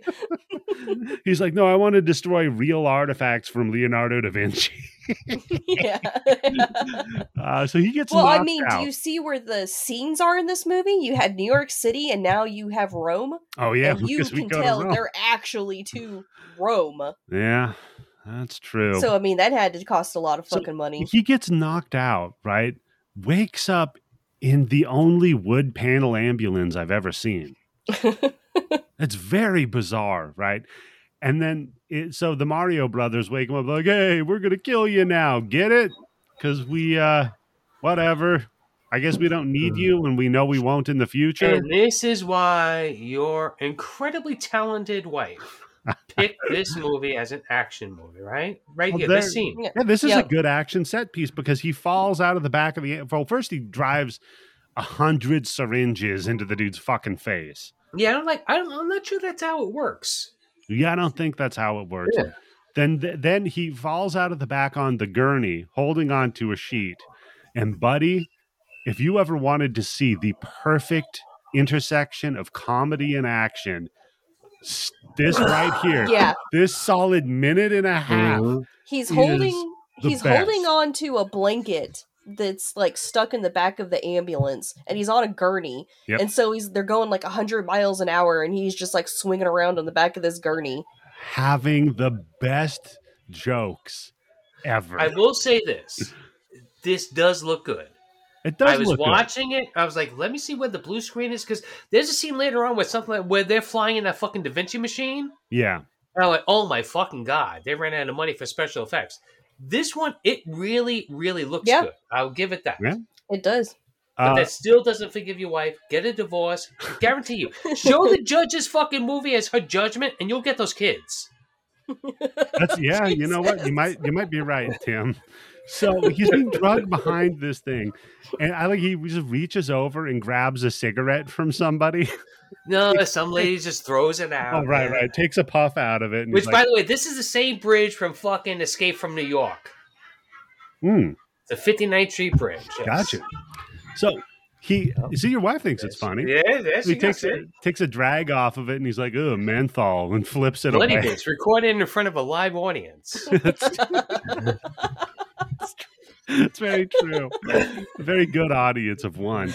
But then that tracks. Yeah. So then after he does that bullshit with the fucking stupid cigarette, he just keeps with the bad lines. He's all like, ooh, hey, it's a menthol. How's my driving? Call 1-900. I'm going to die. Oh my God. I'm like, you know what? The most aggressively unfunny thing I've ever seen. And then the last thing that anybody would ever fucking say in a situation like this, I don't care if you're that fucking kind of narcissistic fucking asshole who believes there's always a fucking camera on you. Nobody would fucking say this in this situation. And this whole time, I'm still trying to get in the headspace of the movie and be like, "Oh, this is just live action." There's no cartoon. headspace, Candace. There's no headspace. It's because the movie is all up its fucking ass. Yeah, it's still not funny. We got to figure out what drugs Willis was on. That's how you get in that headspace. Oh, he was on the Bruce Willis drug. I guarantee you that, which is stronger than cocaine. What's great is then he gets to the toll and he's like, fuck, exact change. See, Tim, you like this one. Yeah, I like this because this is a swipe at big government, right? See, look. Yeah. They don't care what the fuck's happening to you. You still got to pay. Yeah. So he reaches and grabs change, tosses it, and then the fucking gate lifts up. You know what movie did it better? That's not how a toll booth works in New York, but go ahead. Yeah. You know what movie does it better? The joke about how New Yorkers don't give a fuck what's happening around them. Last Action Hero. Yeah. They make the exact same joke, fucking 10 times better. Yeah, it's a good movie. So anyway, then they wreck the ambulance. It blows up in midair. Looks fantastic. Watching it right now on my other screen. Yeah, I think this look good. This is for action. This is the best part of the movie. This 100%. Is the action set piece of this fucking movie, right? There's nothing 100%, else. Yeah, 100%. So then his gurney ends up like under the bridge. Just so happens to drop in on the candy bar crew. That's where they drew some blood. Oh, Candace, I was just going to say that's with him and Anthony. Oh, man. I was trying to figure... With a sock on his cock. I was thinking furiously about how I could work some lyrics into this. Yeah. So he gets to meet all of them, and they're like, hey, we're the whatever. We work for the whatever. Who cares? It's story, but no one cares. Yeah. I like they just shock him for no reason. Just like, they got this shit from fucking Jurassic Park, right? Yeah. Oh, this is where I have I should make cards that say, I'm candy and you are not dreaming. Oh, God. So now in this movie, I have little jokes for all of his cards for me. Like a Kit Kat. Kit Kat doesn't talk. So he uses cards. He has little cards printed out for everything he needs to say. It's very appropriate fun. For everything that he needs to say. See? Oh, in Butterfinger, the big tough guy, he's clumsy. And he's got bowel problems. Oh, yeah, because he comes out of the fucking toilet. He's in the porta-john that he tipped over. He's the only person whose nickname, their candy bar nickname, matches their character. Yes. Which makes no sense. Yeah. Why not have all of them or none of them match the character? Why just one? Yeah. So, Candace, what would you name them? I don't know, Milky Way or something. Yeah. I don't know. Is there stupid, dickhead, dumbass, dude from CSI? Name Almond Joy Cadbury. Cadbury? Yeah, because Cadbury's a good name. It sounds good. And plus, you could pass it off as kind of a real name. True, yeah. So they're talking to him, and then Boss Man comes out, who's in charge of this whole operation. Our man, what's his character's fucking George? So he's like, yeah, we're not done with you. We need you. And they wheel like a steamer trunk behind him. And this is where I have, wow, what a smooth, non-intrusive way to introduce a character. I'm the guy who got you thrown in prison for 10 years. Oh, right. Yeah, that's right. Like, who are you? I've never seen you before. It's like, yeah, exactly. Like, oh, wait. Oh, you're that guy George. Like, how the fuck do you even know that? Yeah. So he wakes up in just some building. Telling you, there's a 3-hour cut of this fucking movie somewhere. In Italy. And they pick him up in a limo, and they take him to this M-shaped building. Which, why didn't you just drop him off at that building? Well, is it an M-shaped building? If you come from the south, isn't it a W? That's a good point. Yeah, it's either the Mario or you know what? Oh shit! That make them the Warrios to the Mario Brothers. They did come over on the Mayfair, right? Yeah. The Mayflower. Yeah. Mario and Wario did come on the Mayflower. That's a good point, Tim. So, yeah, they drive his ass over there. And they're like, listen, buddy, we need you to go in to the Vatican and steal the Leonardo da Vinci's Codex. Oh, and he's also getting the bunny treatment, which he seems to like. Yeah. Bunny ball. Yes. Bunny ball. Because Sandra Bernhardt's got this shitty little dog that they're playing, fetch with. Named Bunny Bunny. ball. But the dog so far has been established that he's picking these balls up in his mouth and holding them down and bringing them somewhere, right? Yeah. Yep. He's not licking or sucking the fucking balls. Well, But this dog goes down on Bruce Willis. And been- Bruce Willis comes. Yep. He's like, it's a good thing I put peanut butter up my asshole. He even makes a joke about how that's the most action he's got since he left prison. I was going to say, Yeah, Tim, almost. I just need 2 more minutes. Yeah, I'm like, dude, if that's what you're into, you don't need 2 more minutes. I was going to say, Tim, the dog doesn't need to lick or suck. The guy, it's 10 years since he's had anything down there. And they have their weird little, parlor room area with the United Colors of Benetton group of villains in there. And I got to say, in this one, though, David Caruso, looking very Rick Astley. Yes. Isn't he? He does. Maybe he was disguising himself as Rick if Astley. he did a fucking Rick roll at this time, that would fucking blow people's minds. That'd be pretty good. Yeah. So yeah, they cuff him behind his back with that game Simon between two handcuffs. Does this come back to play at all in this movie? No, not at all. Everything's just any room where there's you can put stupidity or something weird or dumb, they just do that. But are you sitting in the fucking movie theater in 1991 after seeing Die Hard 1 and 2 and the fucking look who's talking going, oh, that's a Simon Says handcuff? I guess. Is that funny? I guess so. So they tell him, yeah, you got to go steal this thing. He's like, all right, fine. Goes to case out the Vatican. Now, one of my favorite characters in this little girl beating the shit out of her elephant. Oh, Little now this Candace. is Angela from Sleepaway Camp. It does look like her. Oh, it's so true, Tim. Before they went to Sleepaway Camp, they went to the Vatican. Fair. So then they're giving, there's this tour coming where they're talking about, and Andie MacDowell, she's the tour guide. Mm-hmm. Yeah. Yeah, fake advertisement. Why aren't you in your fucking uniform, lady? Yeah, why? But she's so modestly dressed at the same time. It's true. No, she's always showing leg. Oh, yeah, a little bit of leg being showed off. Wait, I went to Catholic school. I never saw fucking nuns show that much leg. So Wish they did. Bruce Willis's move is he steals the little girl's elephant and throws it at the Codex just to see what kind of security they have, I guess. Yep. And It's the most confusing contraption that drops down. yeah. Okay, first of all, if you are not Danny Aiello, you can squeeze out of that fucking cage. That's all you. The rest of this movie is that he looks at Danny Aiello and goes, "Hey, I already forgot. You're not even in this movie. But hey, if my ex-partner was here, he'd have a tough time getting through that cage. Yeah. That's easy. You can walk through the bars or walk through the fucking top part of the cage. But they also, and apparently this is part of their security measure. Oh yes, that's right. They kill the gas. Yeah, they release gas into a crowd of innocent people. Well, there's only two fucking. two gas masks for the guards, and it's outside the fucking exhibit. Yeah, and so Andie MacDowell goes over to fucking museum in Vivaldi. Damn, sorry. Goes over to Hudson Hawk and is like, "Oh, I got to rescue you specifically. Let's go." Takes him to the subway underneath the Vatican.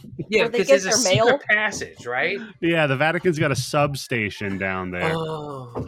And they're being the postal office? Yeah, just for Christmas cards and stuff. And then they turn around, they notice that they're being followed. Holy shit, she's going out there. By Kit Kat, who's now two people.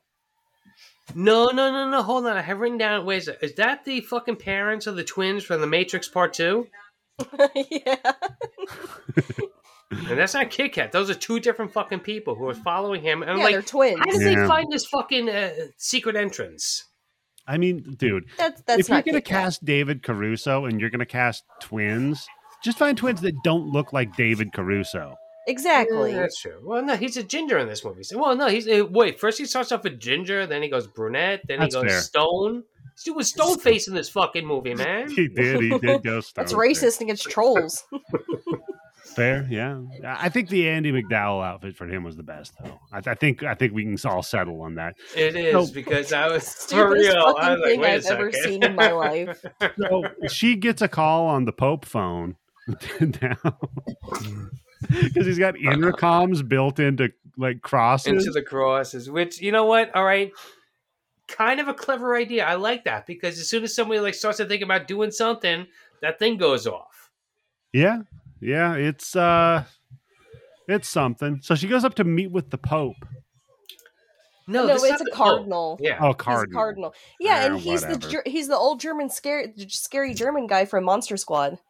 Yo, this dude has played every fucking ethnicity in the fucking world, right? He's like a Charles Bronson. Yeah. Yeah. Wait, he looks like Rawhide. It does look like he's got that Rawhide. really like taut skin, like dark colored skin. So she meets with him, and he's like, listen, you're supposed to be following this Hudson Hawk character, not trying to fuck him. So, and, you know, at this point, I'm like, really, Bishop? For the stakes that are on the line, she can't fuck this guy? She can't even give him a handy or something? Well, for the stakes that are in this fucking movie. What stakes? All they know is the Codex is going to get stolen. That's it. That's a pretty big thing because it's in the Vatican, right? And the Vatican is put of pirates and terrorists. So, you know what? Hey, Nun, take one for the fucking team. Blow Hudson Hawk. Don't let him fucking steal the Codex. Yeah, I mean, bigger things are at stake here than, one Plus, of Catholic bitch, go to fucking confession. Then that's okay. Everything's all right on Wednesday. That's a fair point. Or just hire a prostitute. I mean, you're in Italy. Yeah, and you're in the Vatican. Yeah, there's got to be prostitutes in the Vatican, right? 100%. Yeah, so Hudson sneaks his way out, runs into Butterfinger, beats the shit out of him, knocks his front tooth out, which is always fun. But he gets the rest of the crew gets the drop on him. It's like, hey, what the fuck you doing here, man?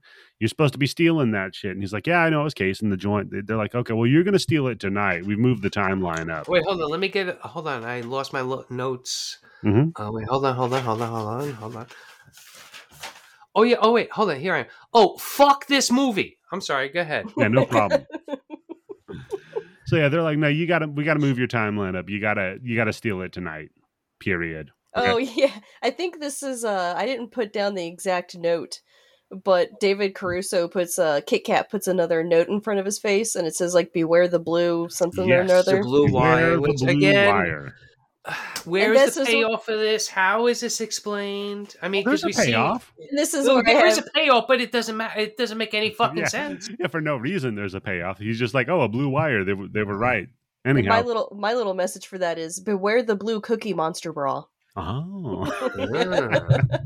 For the monsters, it holds back. Yeah. Yes. So, and Andy McDowell also, he set up to have a date, to have dinner with her at like 10:30 at night. Oh, that's a fuck date, right? That's a fuck date, 100%. What do you mean 10:30 at night? Come on. Yeah. That's a quick drink. If I don't say anything that you don't like, if you don't do anything I don't like, we're going back to my apartment.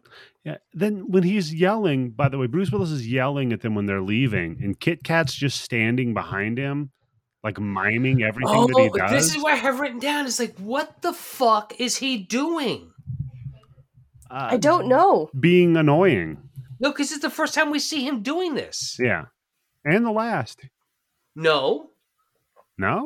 No, because after this we get the Andy McDowell impersonation. After this we get the fucking stone face. Right. This is the first instant where David Caruso is doing the fucking mimic thing.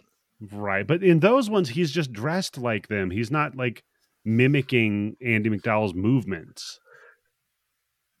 It's very bizarre. No, yeah, he's mimicking fucking Bruce Willis like it's fucking that Korean movie 3 Iron, which if anybody gets that, that's a month of subscription on me.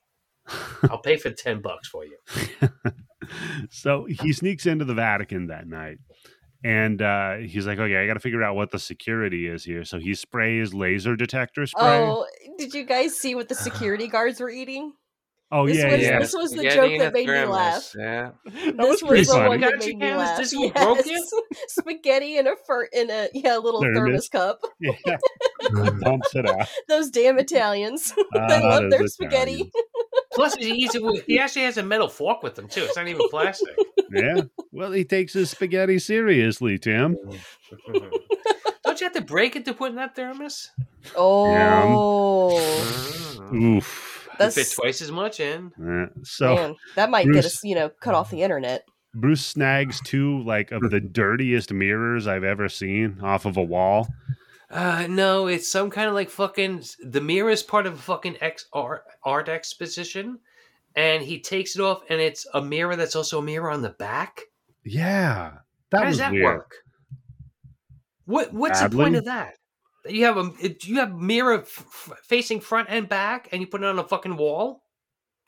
Yeah, I don't know, Tim. I don't really get the point of it. So he takes those, uses it to block the lasers, goes over, uses some acid to melt through the plexiglass. And then, yeah, you're right, Tim. There's just one individual blue wire under the book. Mm-hmm. And he's like, shit. And he was right. There is a blue wire. And then we don't even see what he does to the blue wire to get past the blue wire. He does nothing, Tim, because what he does is he... Oh, that's right, because he needed a pocket fisherman from Ronco. Yep. Another 90s reference for you. Actually, that's older, isn't it? That's 80s. I think that's the 80s. By the 90s, no one knows what a fucking pocket fisherman is. Yeah, that's fair. Everybody had a fucking Tamagotchi. Tamagotchi? You mean a Tamagotchi? Tamagotchi. You're thinking of Christina Yamaguchi and Tamagotchi. Oh, you know what? Oh, if you didn't feed her, she couldn't get her fucking ice skates going. See, I got the Tanya Harding toy. That beats the shit out of it, man. It's fucking great. Oh my God, I worked at a mall in Raleigh, North Carolina, and Christina Yamaguchi lived there, so her little shithead kids would run rampant in that fucking mall. Candace, they were assholes. This is the weirdest connection you and I have, by the way. Really? Look at that. Yeah, because I used to go to the Rose Garden Mall in Portland, Oregon, where Tanya Harding used to skate all the time. Oh, really? That's tenuous at best. What? Tanya Harding and Yamaguchi. Well, she was fucking, that's close same enough. era. They both did the same thing. Oh, yeah. Wow. Tim. Well, look, we're all connected because we've all seen a fireman, right? But that's also true. My God, we have so much in common. Yeah, we really do.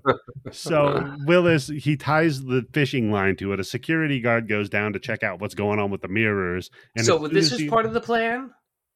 Sure. And as soon as he steps on it, he reels it up real quick, and the security guard gets locked up and gassed. So he's dead. So yeah.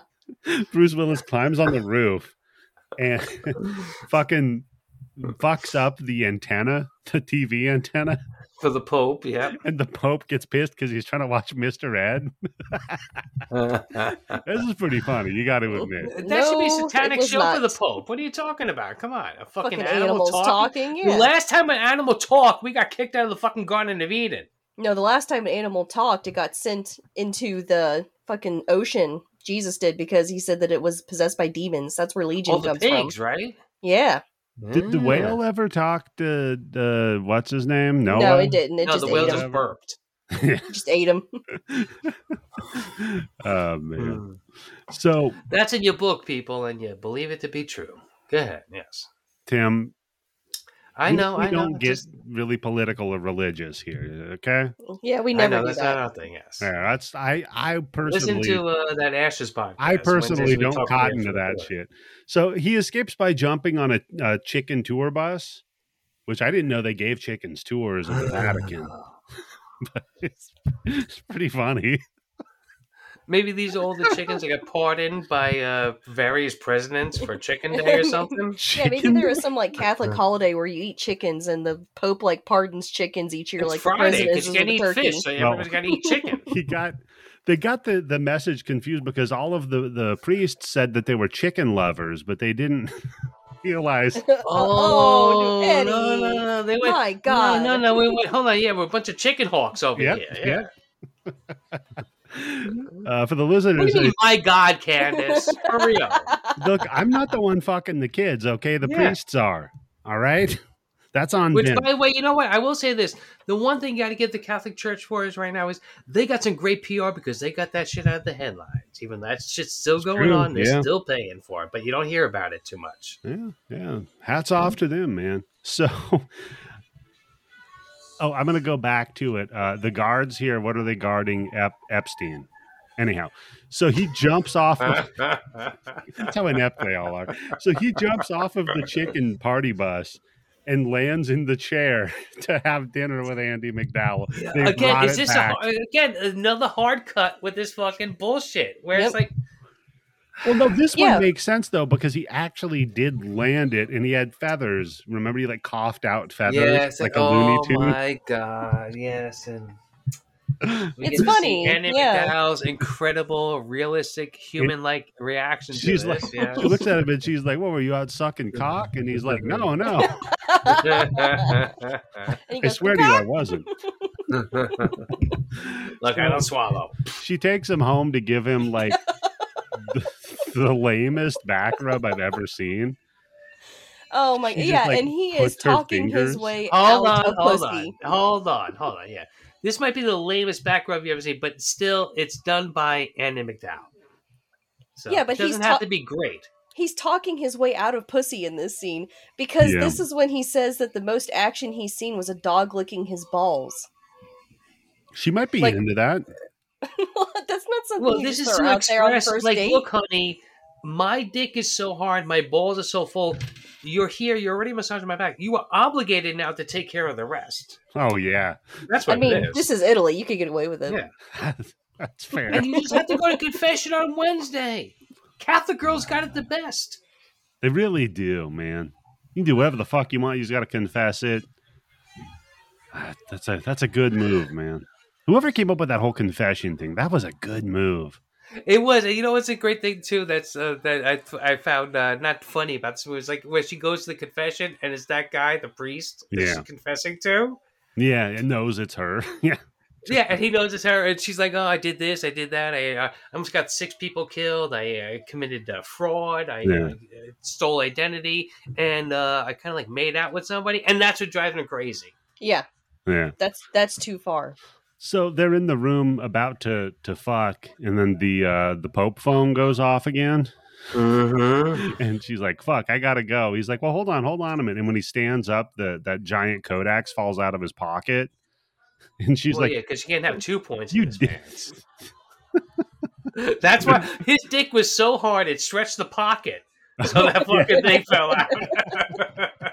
So then, she's like, "What the fuck is this?" And he's like, "Oh yeah, I stole that." She's like, "Oh well, how could you?" Yeah, why would you do that to me? Which, by the way, the previous scene we see, she's going to this priest going like, "I know for 110% he's going to steal this fucking book." Yeah. And how they're in bed with the CIA. I'm like, why? See, look, why is the Vatican in bed with the CIA who's in bed with the Mayfairs? Why? Speaking of being in bed, Candace, this is why it's important not to be a fucking virgin trying to do shit in the real fucking world. If she would have not been a fucking cherry nun, she would have realized she was sitting on his fucking hardcover book, not a fucking hard dick or his ass while she was getting a massage. Where did he have that book the entire time? It was in his pocket.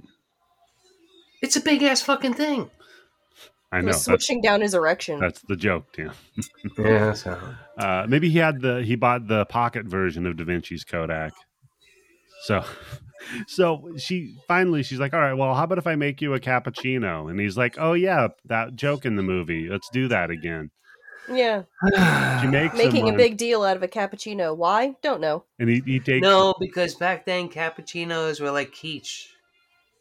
Because I don't even know what that means. Danny Aiello says, "Oh, the most masculine drink that you could ever drink, a cappuccino." Right. Oh, that's where he gets it in the car and then he spills it on himself. So this is the joke. This is like eating quiche or taking Prozac. Prozac, Jesus. That was a jump. Yeah. Well, no, that was for a while. Those were big tropes in fucking movies where people made fun of shit like that. So yeah. Yeah, I remember the quiche one. I don't so much remember. I guess the cappuccino one. Yeah. So he takes a drink out of it, though. Looks up with a little of the foam on his face. That's funny. Yeah, it's so funny. And then she's like, "Yeah, I drugged you." And he's like, "What?" And then he passes out. And then dude just fucking busts in through the door. and it's, what's his name? Butterfinger, right? And then they're all like, "Where is he?" She's like, "I got him." Cool. So now they take her to a castle. Yeah, Da Vinci's castle, right? And this is where I was just completely fucking lost because why are they working together? Yes, exactly. But somehow the Vatican doesn't know that the CIA is working with the Mayfairs. Right. So they're working together to steal the book that they have access to. They already have. Yeah. This is like some white fire shit. This is so insane. It's so well written. That's Bruce Willis. Hats off to you for writing this one, buddy. Just fantastic. It's like he wrote it today. Yeah. Yeah, I'll bet. You know what? I'll bet he could write it just as good today. I bet he just has that talent. Might even be better. Might be more coherent. He made his own Goodwill Hunting now. Man. So yeah, they bring her to the castle to talk to her, and and this is when Kit Kat's dressed like her for no reason. Oh yeah, they said escort her home. Right. Yeah, it's like, and he's like holding her elbow, like literally pulling her along, and he's dressed exactly like her. Yeah. So he has to protect her and look like her. That's the only way. Right, look. Right, they have to look. Listen, no explanation in this fucking hour and 40-minute cut. You've got to sneak her back to the Vatican, right? But you don't want to arouse suspicion. So the best way to do dress her up like a nun is to have David Caruso dress up like her and walk there with her. Yeah, he's not even trying to act like a woman, like move like one. He's just David Caruso clomping around and he like heels in a dress. Like, why? So if you ever wanted to see David Caruso in a dress, I mean, this is your movie. I'm sure that's someone's king. This and Kings of New York might be my two favorite David Caruso movies. This and Kings of New York. Well, it finds itself in a rarefied air then, Tim, on your shelf. So he escorts her back to the Vatican. She gets in her nun getup, and this still looks hot. Confesses to the priest about everything, and he's like, "All right, 15 Hail Marys. Meet me outside in 5 minutes." Right. I want to mention here. Fuck you want, and just have to do 15 Hail Marys. What a bargain! And this is where I want to mention that as I was writing my notes, I had like 2 pages, and then I get to this 3rd page, and there's long gaps where I just don't have anything at a certain written point, down. Guys, I just got tired of writing down "suck my dick" movie. Fuck this shit. Come the fuck on. I can remember that. And then there's literally a certain point, little bit past this, where I actually stopped typing mid-word. Wow. I didn't even finish the word. I just closed my Chromebook and I just let it be. So it's so great that you point that out, Candace, because I'll read verbatim the notes that I have. She goes to the confession with the priest. They go over some of the story. I really don't care. Anyhow, now we're back with the Mayflowers. Yeah. The best part of this movie. Yeah. When the two of them are on screen, it is the best part of the movie. That's it. Oh, man. So then they cut open the codex, right? And take out this piece that would not fit that's in the binding of the book, I guess. This is truly magical, yes. And if anybody could figure it out, it would have been Da Vinci, right? And they've got Hudson Hawk there. They're talking to him. They're like, listen, here's what our motive is. Here's what we want to do. We want to use that to make so much gold that it destroys the world economy. For shits and giggles. Yeah. Yep. Because he made his first $1 billion at 19. So, bored. What else do you do? Yeah. And this is where I have a note. There's another movie that had the villain be self-aware about the fact that they're the villain in the story, and so they're over the top. It's Last Action Hero. Yes. And Charles Dance did it 10 times better. Yes. Yeah. So, no, come on. For real. No, they're the best part of the movie. I mean, they might be the best part of this movie, but they do not put a candle to Charles Dance in Last Action Hero. I agree with you, yes. But, I mean, like I said, I think both of them are the only ones who know what movie they're in, and they're doing what they're supposed to be doing. Yeah.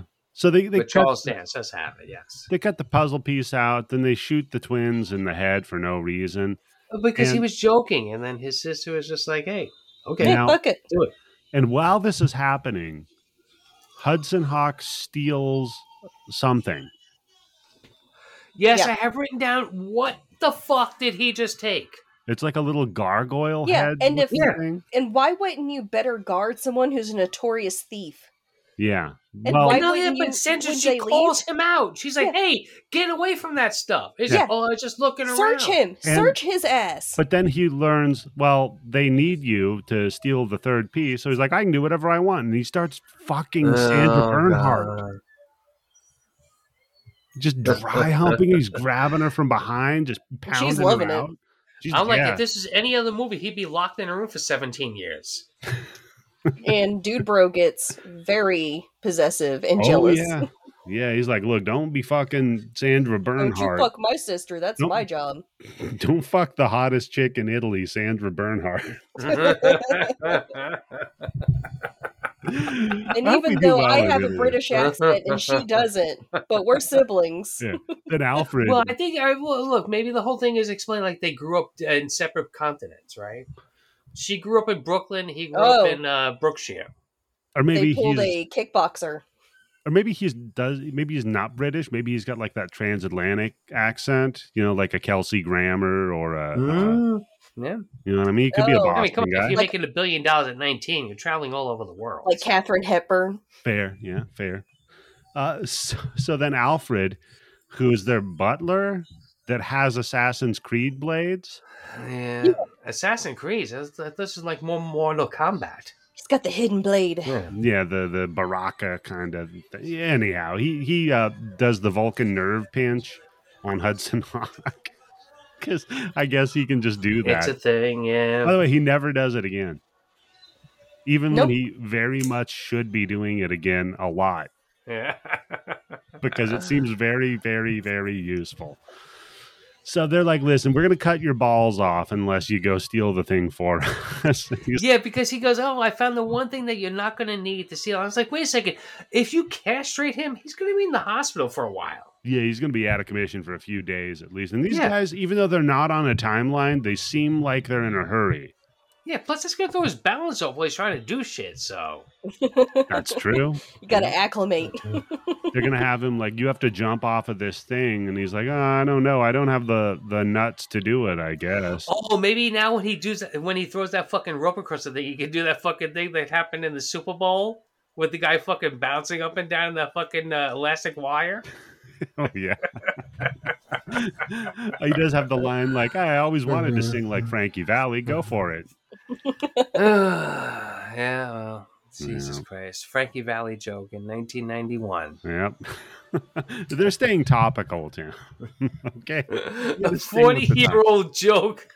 Yeah. At that time. That's pretty bad, man. So, yeah, they're like, all right, so we got to get the last piece of it, because we're going to ruin the world. And that's in one of the model helicopter prototypes of Da Vinci's, which is currently in the Louvre. Right? See, all I'm thinking, too, is like, dudes, all right, take the shit that you need out of it, but try to, like, keep it a little, like, near mint. Oh, so that's because you can still fucking sell that goddamn thing, right? That's another location they go to. They go from New York City to Rome to Paris. Yeah. Because, he says, oh, you mean the Louvre in Paris? It's in the Louvre in Paris. And he's like, oh, I thought you meant the Louvre in Detroit or whatever. What a funny guy. That's where their fucking budget went. To locations? Yes. Yeah. So maybe it's like how Adam Sandler likes to just go on vacations to film his shit. But the difference is Sandler has his own production company and money. So, so it's okay. And there might be something funny in a Sandler movie. Oh, maybe. I know that there's that one where the deer pisses on him and his wife while they're sleeping in the opening scene. That seems funnier than a lot of this. Yeah, so it does. They're like, he's like, I'm not going to do it. I would ask you what movie, but I really don't care. That was Grown Ups. So he's like, all right, I'm not going to do that. You're going to have to fucking kill me or whatever. And they're like, well, we will. And he's like, well, I'm still not going to do it. And they're like, all right, fine. So remember like an hour and a half ago in the podcast, we were talking about his buddy Tommy that died jumping off of the building? Yeah, that was clearly shot because I rewound it multiple times. Yeah. No, they bring him out. He's here. He's fine. He's totally fine. Yeah. And they're outside speculating like, ooh, I bet they're having beers and being best friends. And then they just bust out of the window. Oh my God, no. They're like, oh, I bet they're up there being best friends. Isn't this when like one of the henchmen says, do you want me to rape them? Yes. Butterfingers, like, do you want me to go rape Butterfingers them? out of nowhere. Like, the henchmen are just chilling in their car, like, just keeping an eye on things. Yeah. Oh, in their little tiny car, yes. Yeah, the Butterfingers goes, do you want me to rape them?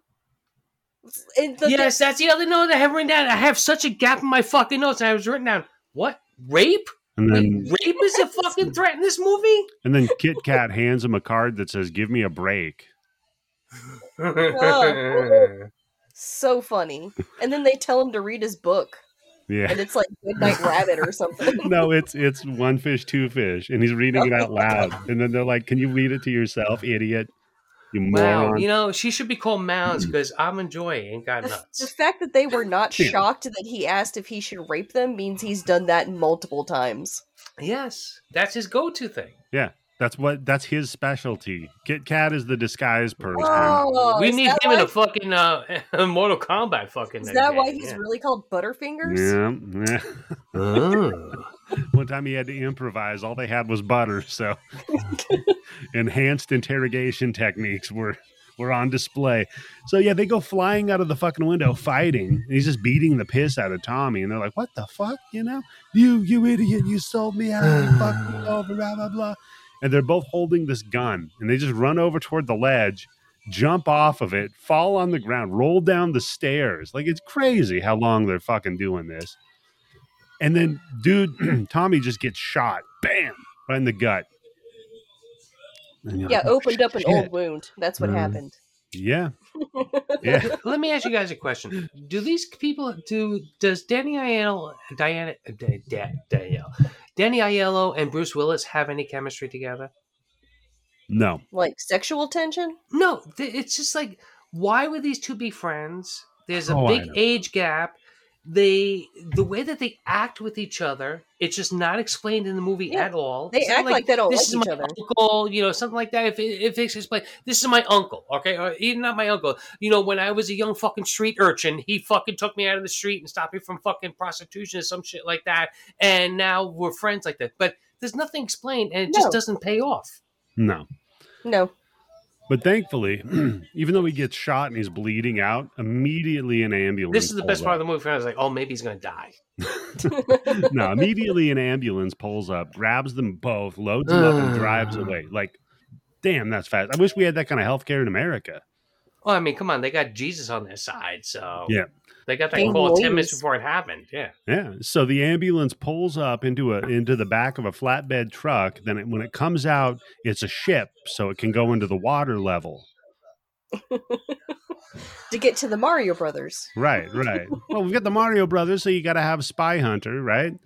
And they keep by the way, they keep bringing up Nintendo, too. He's like, I don't know what a Nintendo is. Yeah. Nintendo and E.T. Yeah. So they get to their destination. Turns out, hey, they faked the whole fight. It was catch-up.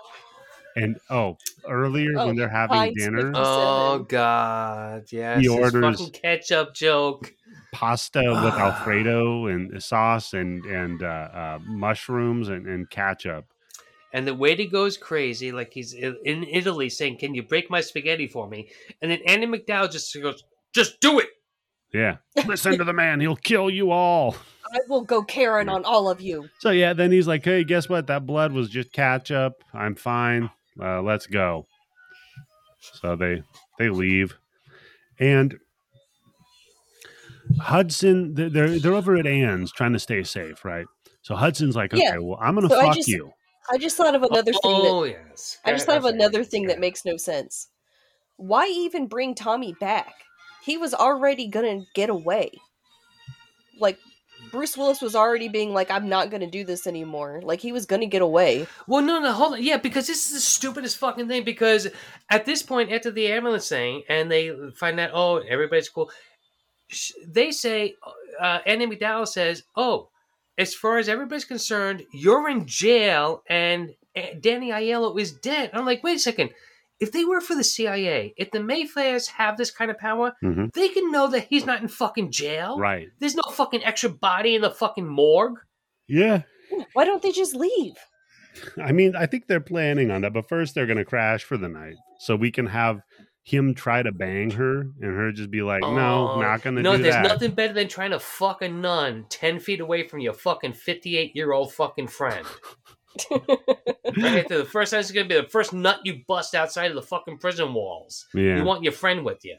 Well, I mean, to be fair, like when he was in prison, he was probably having sex with people in the same room. Yeah. You know? So he might have got used to it. If he's been in there, like, hold on, let's do the math. Yep. He was in there for 10 years. He's been in there since E.T. This is 91, so that's how long? So 81, he said, 81. 10 years. Wow. Damn. Yeah. Yeah. So, you know what? Fuck it, Eddie. I wouldn't care if you were 8 feet away from me. I'd still do it after 10 years, yeah. Oh, I was going to ask if you'd still do it if it was Andie MacDowell. Yes, as long as you shut the fuck up. No. I want to make a squeal like a fucking dolphin. Oh, no, she's like a squeaky toy. Oh, God. I was like, look, we just need some lubrication. That's going to take care of the whole problem. Yeah. Is that the bed or you? I can't. Oh, put her on a squeaky bed? Holy fuck. Yeah. Oh, man, I'd blow my brains out. It'd be too much for me, man.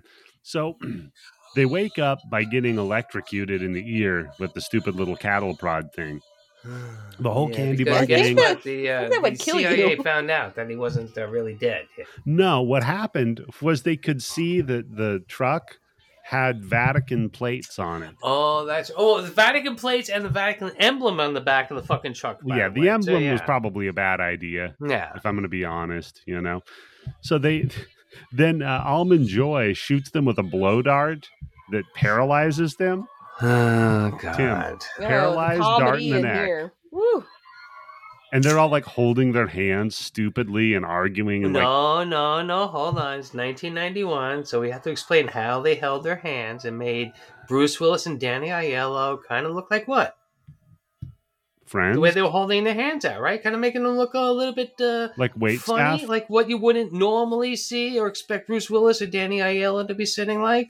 Yeah, it's a kind of homophobic, effect mannerism that they're holding their hands up. Yeah, because they both go crazy when they put them in that position. Right. But then when they tip the couch over to knock him off of it, I like that Bruce Willis is not doing that anymore, but Danny Aiello still is. Yes. Bruce is like, no, I had that with shit. No, I talked to the director. Yep. Wait a second, I forgot. I'm the producer and the writer. Fuck you, I'm not doing that anymore. We had a different idea for how to do the scene. So then he's like, George is like, hey, didn't you check the news? We just did a terrorist attack at the Louvre and took the last piece. Turns out we didn't need you. Yeah, because some security guard got killed. Yeah, but he's trying to make him feel guilty. He's like, yeah, if you'd just stolen it for us, we wouldn't have to kill all those people. Yeah, so then just let them leave. Or how about this? If you have everything you need, then fuck them. They're small potatoes compared to what you're trying to do. They have everything they need. But they don't know that yet. No, they do. Just hold on. This guy has $1 billion when he was 19 years old. He's at least 30 years old in this movie, so he's got at least a couple $1 billion more. Just keep doing these fucking terrorist attacks 3 goddamn fucking times. You're already fucking up the world's economy with 3 different terrorist attacks in 3 different fucking countries. Nobody knows what the fuck is going on. And now all of a sudden you can turn lead into gold. Bing, bing, bing. Everything's going to work in your favor. Yeah. Why do this on the fucking download? Or just chill on the whole destroying the world economy thing. No, come on. Look, if at a certain point, if you got that kind of money, what the fuck else is a fucking kink for you, right? That's fair. So then Andie MacDowell pops in. She's like, hey, guys, I picked up breakfast. They're like, that's good. Dart in the neck. Dunk. Mm-hmm. So then they set her down next to Bruce Willis. And this is when Bruce Willis finds out she's a nun. Yeah. I would say this is the most expressive acting she does in the entire movie. Well, yeah. Then they leave with her. They leave behind, Snickers and Almond Joy. And they're like, hey, we're going to blow you guys up and just kill you. The stupidest fucking way. We've made like a bazooka that shoots out rockets that attach to anything. Mm-hmm. And we can set timers on the bombs. So he shoots one in the roof or the ceiling. How do they attach to something? Because later on we're going to see somebody get shot in the face with it. And I'm like, What is this, a sticky bomb? It's like sticking shit into his fucking head? I guess, yeah, it's got to be, maybe it's got like super glue. I don't know. It's like James Bond levels of complexity for the heroes to get out of, like some kind of trap. Yeah. But it's taking itself seriously. Yeah, and it really shouldn't, because it's very bad. So they wrestle the gun away from him, shoot the guy in the face. Then the one to me that was offensive was when he blows the dart back up into the throat of Almond Joy. Oh, just like thunk. That's not how blowguns work. You say it's a double-pointed dart? Well, not even that, Tim. The back of those darts is larger than the opening at the mouthpiece. That's the point of having a mouthpiece. Like, that's how you don't get any backfire. Yeah. Exactly, yeah. So he couldn't do that. Like, it doesn't make any fucking sense.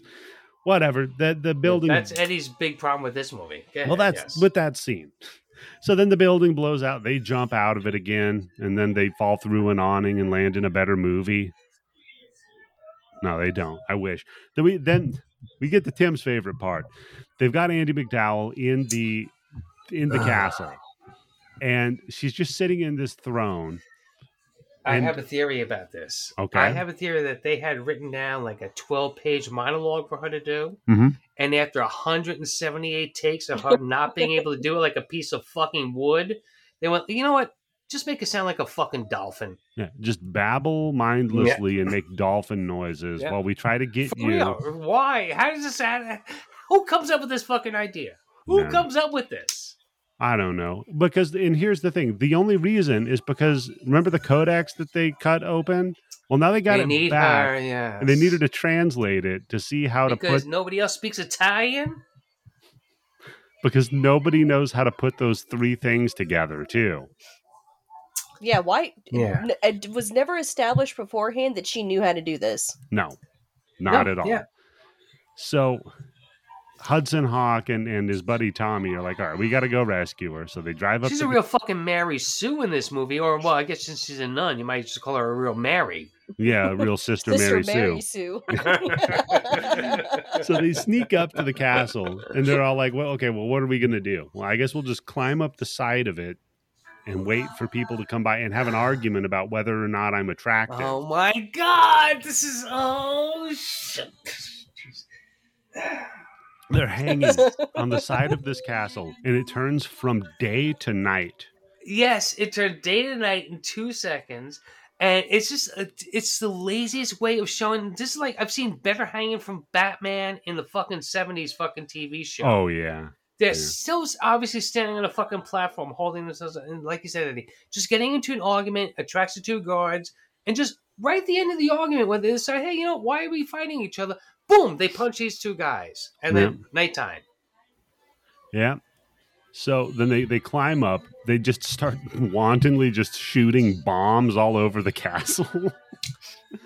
Yes, because he brought a golf club bag with them. And Bruce, right. Again, Bruce Willis goes, hey, why you carrying that golf bag with you? And he goes, hey, it's part of the plan. Bruce Willis goes, what's the plan? He goes, hey, don't worry, I'll tell you 2 minutes after it happens. Yeah, don't worry. You'll figure it out when it happens. Now let's turn the big blue floodlight on so we know it's nighttime.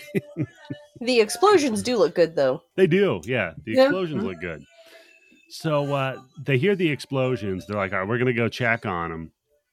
But while the CIA guy goes to check on him, Kit Kat gets shot by Sandra Bernhardt with her double crossbow. Yes, get it? It's a double cross. Why? Because that's a joke. Oh, okay. Because she shoots him with a double crossbow, which I didn't even realize it was a double crossbow until the English guy makes that joke. I was like, oh. That's what they're talking. Oh yeah, I got it. You were like, "Wow, that's not funny at all." British humor, yeah. And also, this is when Kit Kat is dressed like the statue. So yeah. So why? Why is he a chameleon all of a sudden? Just to blend in, I guess. I don't. Is he just supposed to stand there in that one area, hoping for something to happen? Yeah, but then he gets a double cross. Why the fuck not? Whatever, man. So yeah, they go shooting more fucking bombs all over the place. They lock in on a song, you know, because they have to. Which one is this? This one is Side by Side. Right. Yeah. So they're dancing along like idiots, singing Side by Side. Tommy gets caught, right? Sandra Bernhardt shoots fucking Kit Kat for no reason. This duet was done. Butterfinger. That song was done as a duet better in Richie Rich. Haven't seen it, but haven't seen it. But you know what, Candace? I believe you. Yeah. Yeah. I have no doubt you are 100% correct. Yeah. Someone's gonna catch that reference. Ah, man. So yeah, they shoot. I don't know why she's killing all of their people. Just because she's psycho, because she's so random. A loose cannon, yeah. So whatever. Then she's a sister from Old Boy if she didn't kill herself. Then I just have like, for some reason, then Tommy's just in the limo with George. I don't know how he got there. Nope. But no idea. And while this is happening, Bruce Willis, or no, he's in the limo with Alfred, not George. And while this is happening, Bruce Willis is fighting with George on the roof of the castle, I guess. I don't know. What? See, I have no note. The only notes I have down is, come on, fuck this, suck my dick. So I'm kind of lost. What I literally just have like the letter T and that's it. Perfect. And I just stopped taking notes. Perfect. Oh, wait, no, at one point I have written down, wait, fuck this Three Stooges cocksucking shit. Yep. Did we get, we didn't get to the point yet where they're doing the fucking speed up slap with him and James Cole. Oh, no. Yeah, because that's what that note is right. for. Okay, yeah. He keeps kneeing him in the stomach and then punching him, so he's bending down and standing up, bending down and standing up, bending down. And then he just quits hitting him and he keeps bending down and standing up like fucking Looney Tunes again. So funny. This might be the worst fucking vanity project. This might be worse than fucking Miami Connection or all those other... The Room. Ugh. You might be right. It's up there. Because for real, can you imagine seeing the dailies of this? Seeing that fucking scene with Bruce Willis springing back and forth, getting kicked, and going, Tim, yeah, this is it. Imagine they come to you, Tim, and it's the last fucking stretch of production, and they're like, we're almost done. We just need you to sign this check for another $2 million so we can go to fucking Paris. Right. And you've been seeing the dailies for months now. And this is what you have to sign that check. Oh my God. Oh man, I would drink a hole through my liver if that was my job. Is this the worst movie we've watched for this podcast? It's definitely up there. It's up there because it's. I'll say this: it might be in the top 5, just because of how big of a budget this movie has, who's in it, and I think that's it. Oof. I think you're right. Like I have no expectation for like Return to Blood Fart Lake. You know? Yeah. But this, like, so anyhow, this Butt Boy. Yeah. Jurassic World Dominion. Butt Boy was fantastic. Yeah, Butt Boy was an incredible fucking movie that you could be watching that. You could be doing Hudson Hawk like, what the fuck is this stupid shit? But they did it right. And this movie just... look, I'm just going to go by that whole Kevin Smith story about him doing the fucking thing with Cop Out. With just like how undirectable Bruce Willis was. Yeah. And that's with Kevin Smith, when Kevin Smith was at his peak. Yep. So just imagine whatever fucking director he had, he just fucking run a roughshod over. He says, no, I'm fucking doing it this way. And guess what? Yeah, cameraman, speed this shit up to a 5. Yeah, I mean, could be. So his buddy Tommy goes over the edge of this fucking cliff in the limo with Alfred gets shot. He bails out, but then George is on the hood. Okay. The limo flies off of the cliff, blows up because it's got a bomb attached to the back with the bomb gun. Your wife really doesn't understand the action. Dude, this is action. This thing blows the fuck up, Tim. Stop trying to sound excited. And at this point, I say, wow, it's cool because, as much as has happened, there's still like 20 minutes left in the movie. Oh, God. Yes. There was so many times I kept hitting the fucking thing on my screw up. I was like, wait, there's 40 minutes left? I'm not going to lie. At this point, I think I was playing games on my phone. I swear to God. At a certain point, too, I started looking at fucking Twitter on my phone. And I'm like, fuck this shit. I'll give Elon Musk the views instead of watching this goddamn movie. So they get up to the machine, right, where they're trying to make the lead into gold, and they're trying to get Andy McDowell. Which, by the way, the original intention of this invention was to turn lead into bronze. Yes. Like, really? To build the horse. Da Vinci? Really, but all you gotta do is move some protons around and you have a different element. Yeah. You know what I would do? I would take the machine that turns lead into gold and give it to the guy that ordered the horse. And I'd be like, look, I don't have a horse, but here's unlimited gold. Are you still mad? Like, what the? Or not even, I'll just make the horse out of gold. Hey, you know what? We ran out of bronze. Here's gold. Is that okay? What? Hey, look, in Hollywood, sooner or later, there's going to be a Hollywood thing invented, and it's going to be going over budget. Yeah, no, that's true. Which they did in this movie, and it didn't help. So we're up there getting, the whole scene of the, like, put the thing together. Andy McDowell can't do it. Then Hudson Hawk, because he can do anything. They give it to him, right? And he immediately figures out, snaps it together. Yeah, it's like he has a psychic connection with it or something. Like it's destined to happen. And then Darwin goes off on just his rant about Wait, is this the thing that was in the briefcase in Pulp Fiction? Oh, you know what? Maybe. A MacGuffin? It is. It really is. So he's doing the, like, Dr. Frankenstein, it's alive shit to the machine. He starts humping the air, which is okay. Well, we're having a good time. They signal, okay, turn the light on. And Bruce Willis, it's not the worst thing a billionaire humped, so it's okay. It's fair. Then Bruce Willis, he looks over at Andy McDowell, and he has a little smirk on his face, and he's like, hey, if I didn't put that together right, that would be bad, huh? No, he doesn't even look over at Maddie. It's even worse. He's They're doing side mouth talk. Right. They're both doing the side mouth talk. Yeah. Oh, yeah, because I guess come to find out, Andy McDowell was faking having that side effect from the tranquilizer. Yeah. Oh, she's just so wily. She was going off on that dolphin thing as a way to, like, make him not torture her. Very clever. Right. So when she wasn't high, she wasn't on drugs, she wasn't concussed. That's what she came up with. Yeah. Yep. Now, mind you guys, the thing that he didn't put in there, right? That was one of the 3 pieces that they had. That was not the monkey head thing was that he stole earlier. No. I thought the same thing because I was like, but it's only 1 piece. So he broke an extra piece off of one of the 3 pieces. Okay, but I also said, wouldn't they have fucking noticed that? Yeah. What I'm saying, though, Tim, is remember when he was in their room and he stole like a monkey head looking thing? Yes. This isn't that. No, it isn't. We have no idea. We don't even see that again. Right, yeah. Yeah. Just whatever. No, wait, hold on. At one point, oh shit, that's right. At one point in the beginning of this movie where Da Vinci's doing that shit and it looks like little fucking people are jumping up and down the fucking ropes to fucking turn that machine around. There's shit spewing out, the hot molten lead that's going to be turned into bronze. Right. Those are the fucking, like, the faucet things that lava's coming out. Okay, then he didn't need to break a part off of the fucking crystal. Yes, and that doesn't make any difference at all because that doesn't have anything at all to do with the fucking machine. Right. What he took. So the machine... It's like all right, the whole thing about Raiders of the Lost Ark, Dial of Destiny is I stole a shower head. That's it.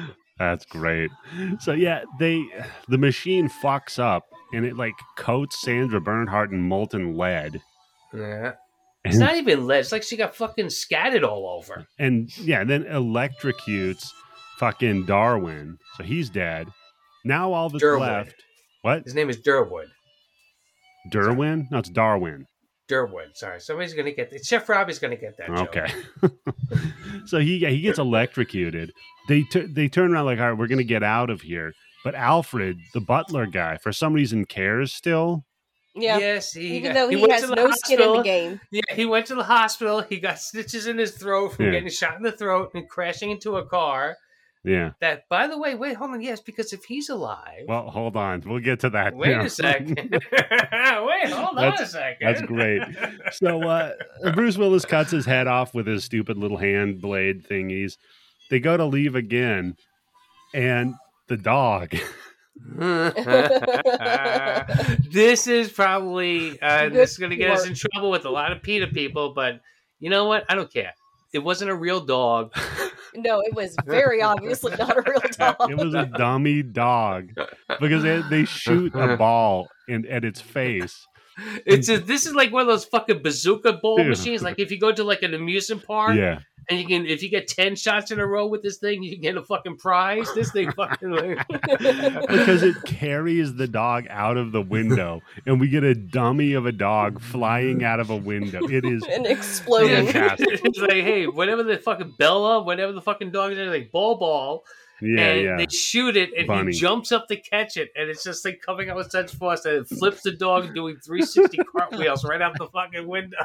And we're laughing not because it's funny, but because it's so fucking stupid. It's so funny. Well, no, because there's finally something to laugh about in this movie, Candace. That's what it is. I've so watched this movie for an hour and 38 minutes already. Yeah. Well, maybe an hour and 28. Hour 34, I'm watching it. There has to be something. This is like edging myself watching porn. At a certain point, I don't care what the thumbnail is. I'm in between videos. It's still going to have to work. It's one of my 2 genuine laughs in the movie. Yep. The dog mine was the spaghetti thermos. The spaghetti thermos was pretty good. I was pretty close. So they're all fine. Andy McDowell decides she's going to defrock herself and no longer be a nun. Yeah, it's like, how does that work? Is this just like, isn't there some paperwork you have to fill out? I think you just say it. I think you just declare it. Aren't you damning your soul to hell? Well, I mean, at a certain point, you're fucking God's wife. That's a good get, man, to cuck God. Well, that's always been a fantasy of mine, because I was like, if you can do that and get away with it, fuck that shit. You're king of the world. They head to a cafe, and they're like, yeah, this is great. And then Andy McDowell's like, yeah, I just wish Tommy was here. Turn around. There he is. He's still alive. He's riding a donkey, right? Yeah. And he looks all fucked up like he's still smoking, basically, right? He's got the ripped, shredded clothes from being exploded. They're like, wait a minute. How did you not die in that thing crashing? And he's like, oh, it's no problem. They had airbags, man. Can you believe it? No, he's like, oh, shit, you ain't gonna fucking believe it. Airbags, man. Yeah, and then he's like, well, it caught on fire, too. And he's like, oh, shit, you ain't gonna believe it. There was a sprinkler system in that shit. Yeah, they had a sprinkler in the back. Can you believe it?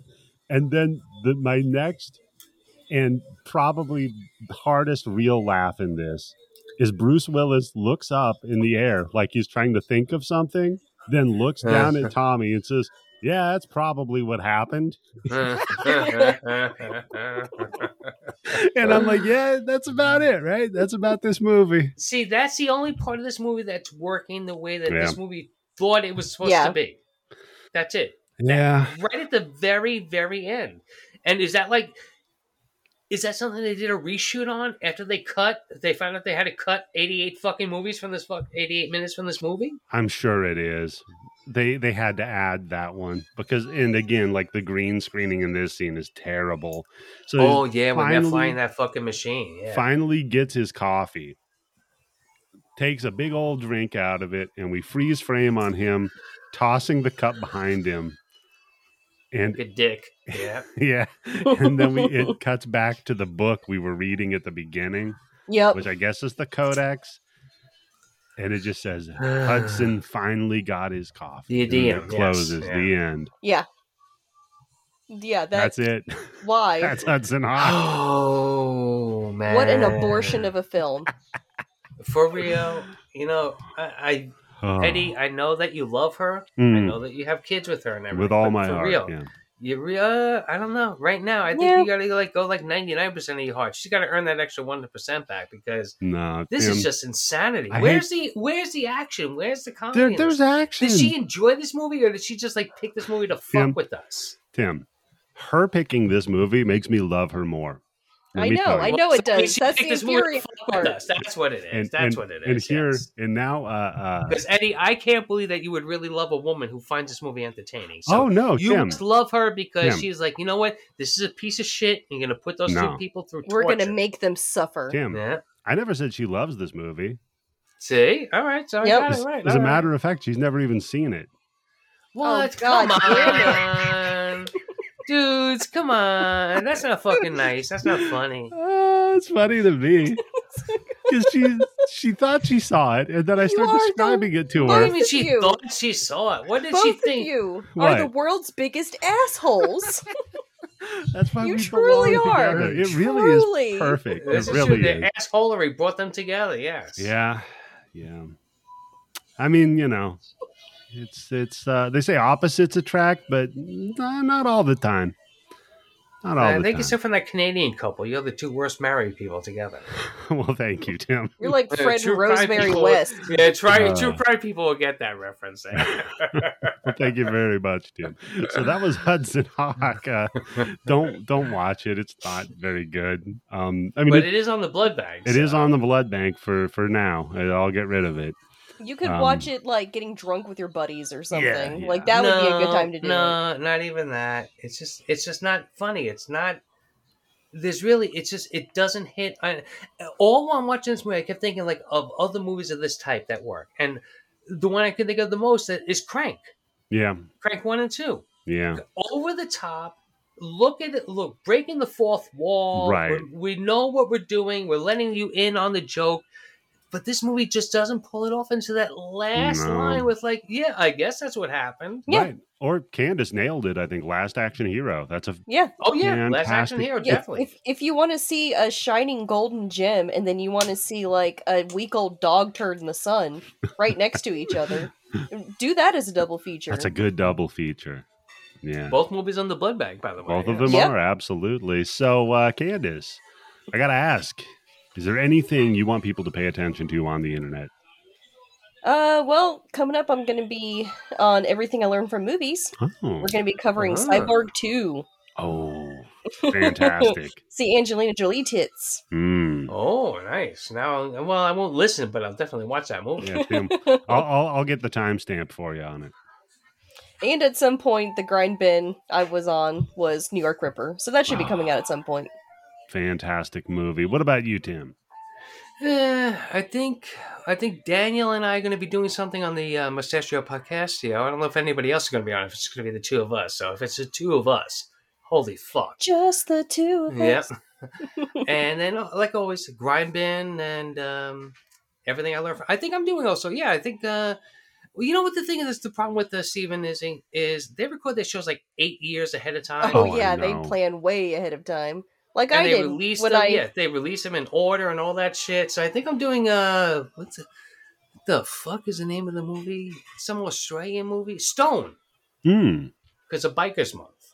Okay, well that's cool.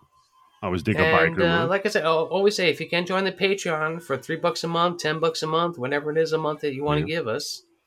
Like if Elon's listening and he wants to be on the show and we laugh at his jokes, like like people did Bruce Willis's. Yeah.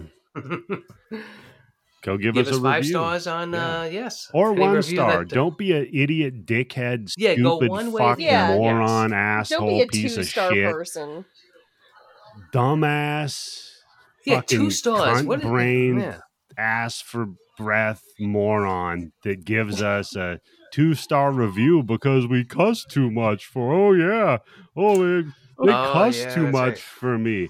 2 stars, which means there's something of merit. Meanwhile, the person's fucking handle, this piece of shit, their handle on, if you can find them, their handle on the internet is, I have a problem with Twitter. What a stupid, like they complain in their username. Yeah. What a fucking loser you are. God. Just get a life, man. Seriously. I mean, look, if you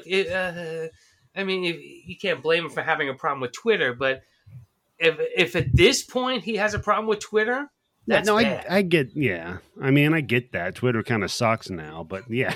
How long have you been hanging out there? And by the way, you've never heard cuss words? Sorry, dude. Yeah, not on Twitter, no. Well, guess what? Fuck off. Yeah, fuck off. Got a little surprise for all the listeners here. Yes. This is the big announcement time? Yeah, so we've been talking about covering 90s movies, maybe doing a month of 90s movies, right? And for a minute there, we were talking about even spinning off a separate podcast that was just about 90s movies. That never kind of came together because we all have different podcasts because Mike was going to get involved. Everybody's got a lot on their plates. Yeah, a lot on our plates. Oh, shit, that's right. We were talking about that like a year ago. Yeah. So instead, what I floated the idea by you guys, and I got, I think, a unanimous vote on it. So what we're going to do since this is our 1 or 3 year anniversary, we're kicking off a new year of content starting next month. And we are going to be covering, it sounds complicated, I swear to you it isn't. We're going to be covering the entire decade of the 90s in horror 1 month at a time. What we're doing is, for the month of September, we're covering 4 movies. Guaranteeing 1,200 episodes. That's no. what we're doing by doing this. No. We are doing 1 episode a week still. But it's going to be, each month represents a year, starting at 1990 in September and moving all the way to the year 2000. With 2 months of non-horror we're going to throw in there. We'll continue doing bonus episodes. That's not the Google spreadsheet I saw. Well, yeah, so Eddie put up a Google spreadsheet for us to put in ideas for movies, and I just filled out the entire thing. He put that up at 12:01 p.m. and at 12:04 p.m. the whole fucking thing was filled up, including bonus episodes, and for weeks that had an extra Tuesday in it. Yeah. Or for months that had an extra Tuesday. Which shows how excited I am for this opportunity to showcase the 90s. Yep. So, but then I just took Twin Peaks. Fuck that shit. Interest in it. I just took that column, though, and I just put movies Candace picked, and then next to it I put another column that says movies we're actually doing. So. I think you'll like my picks. I do. A lot of them are good, and you know what? I think you guys that are listening are going to like the picks. And you know what else you're going to like?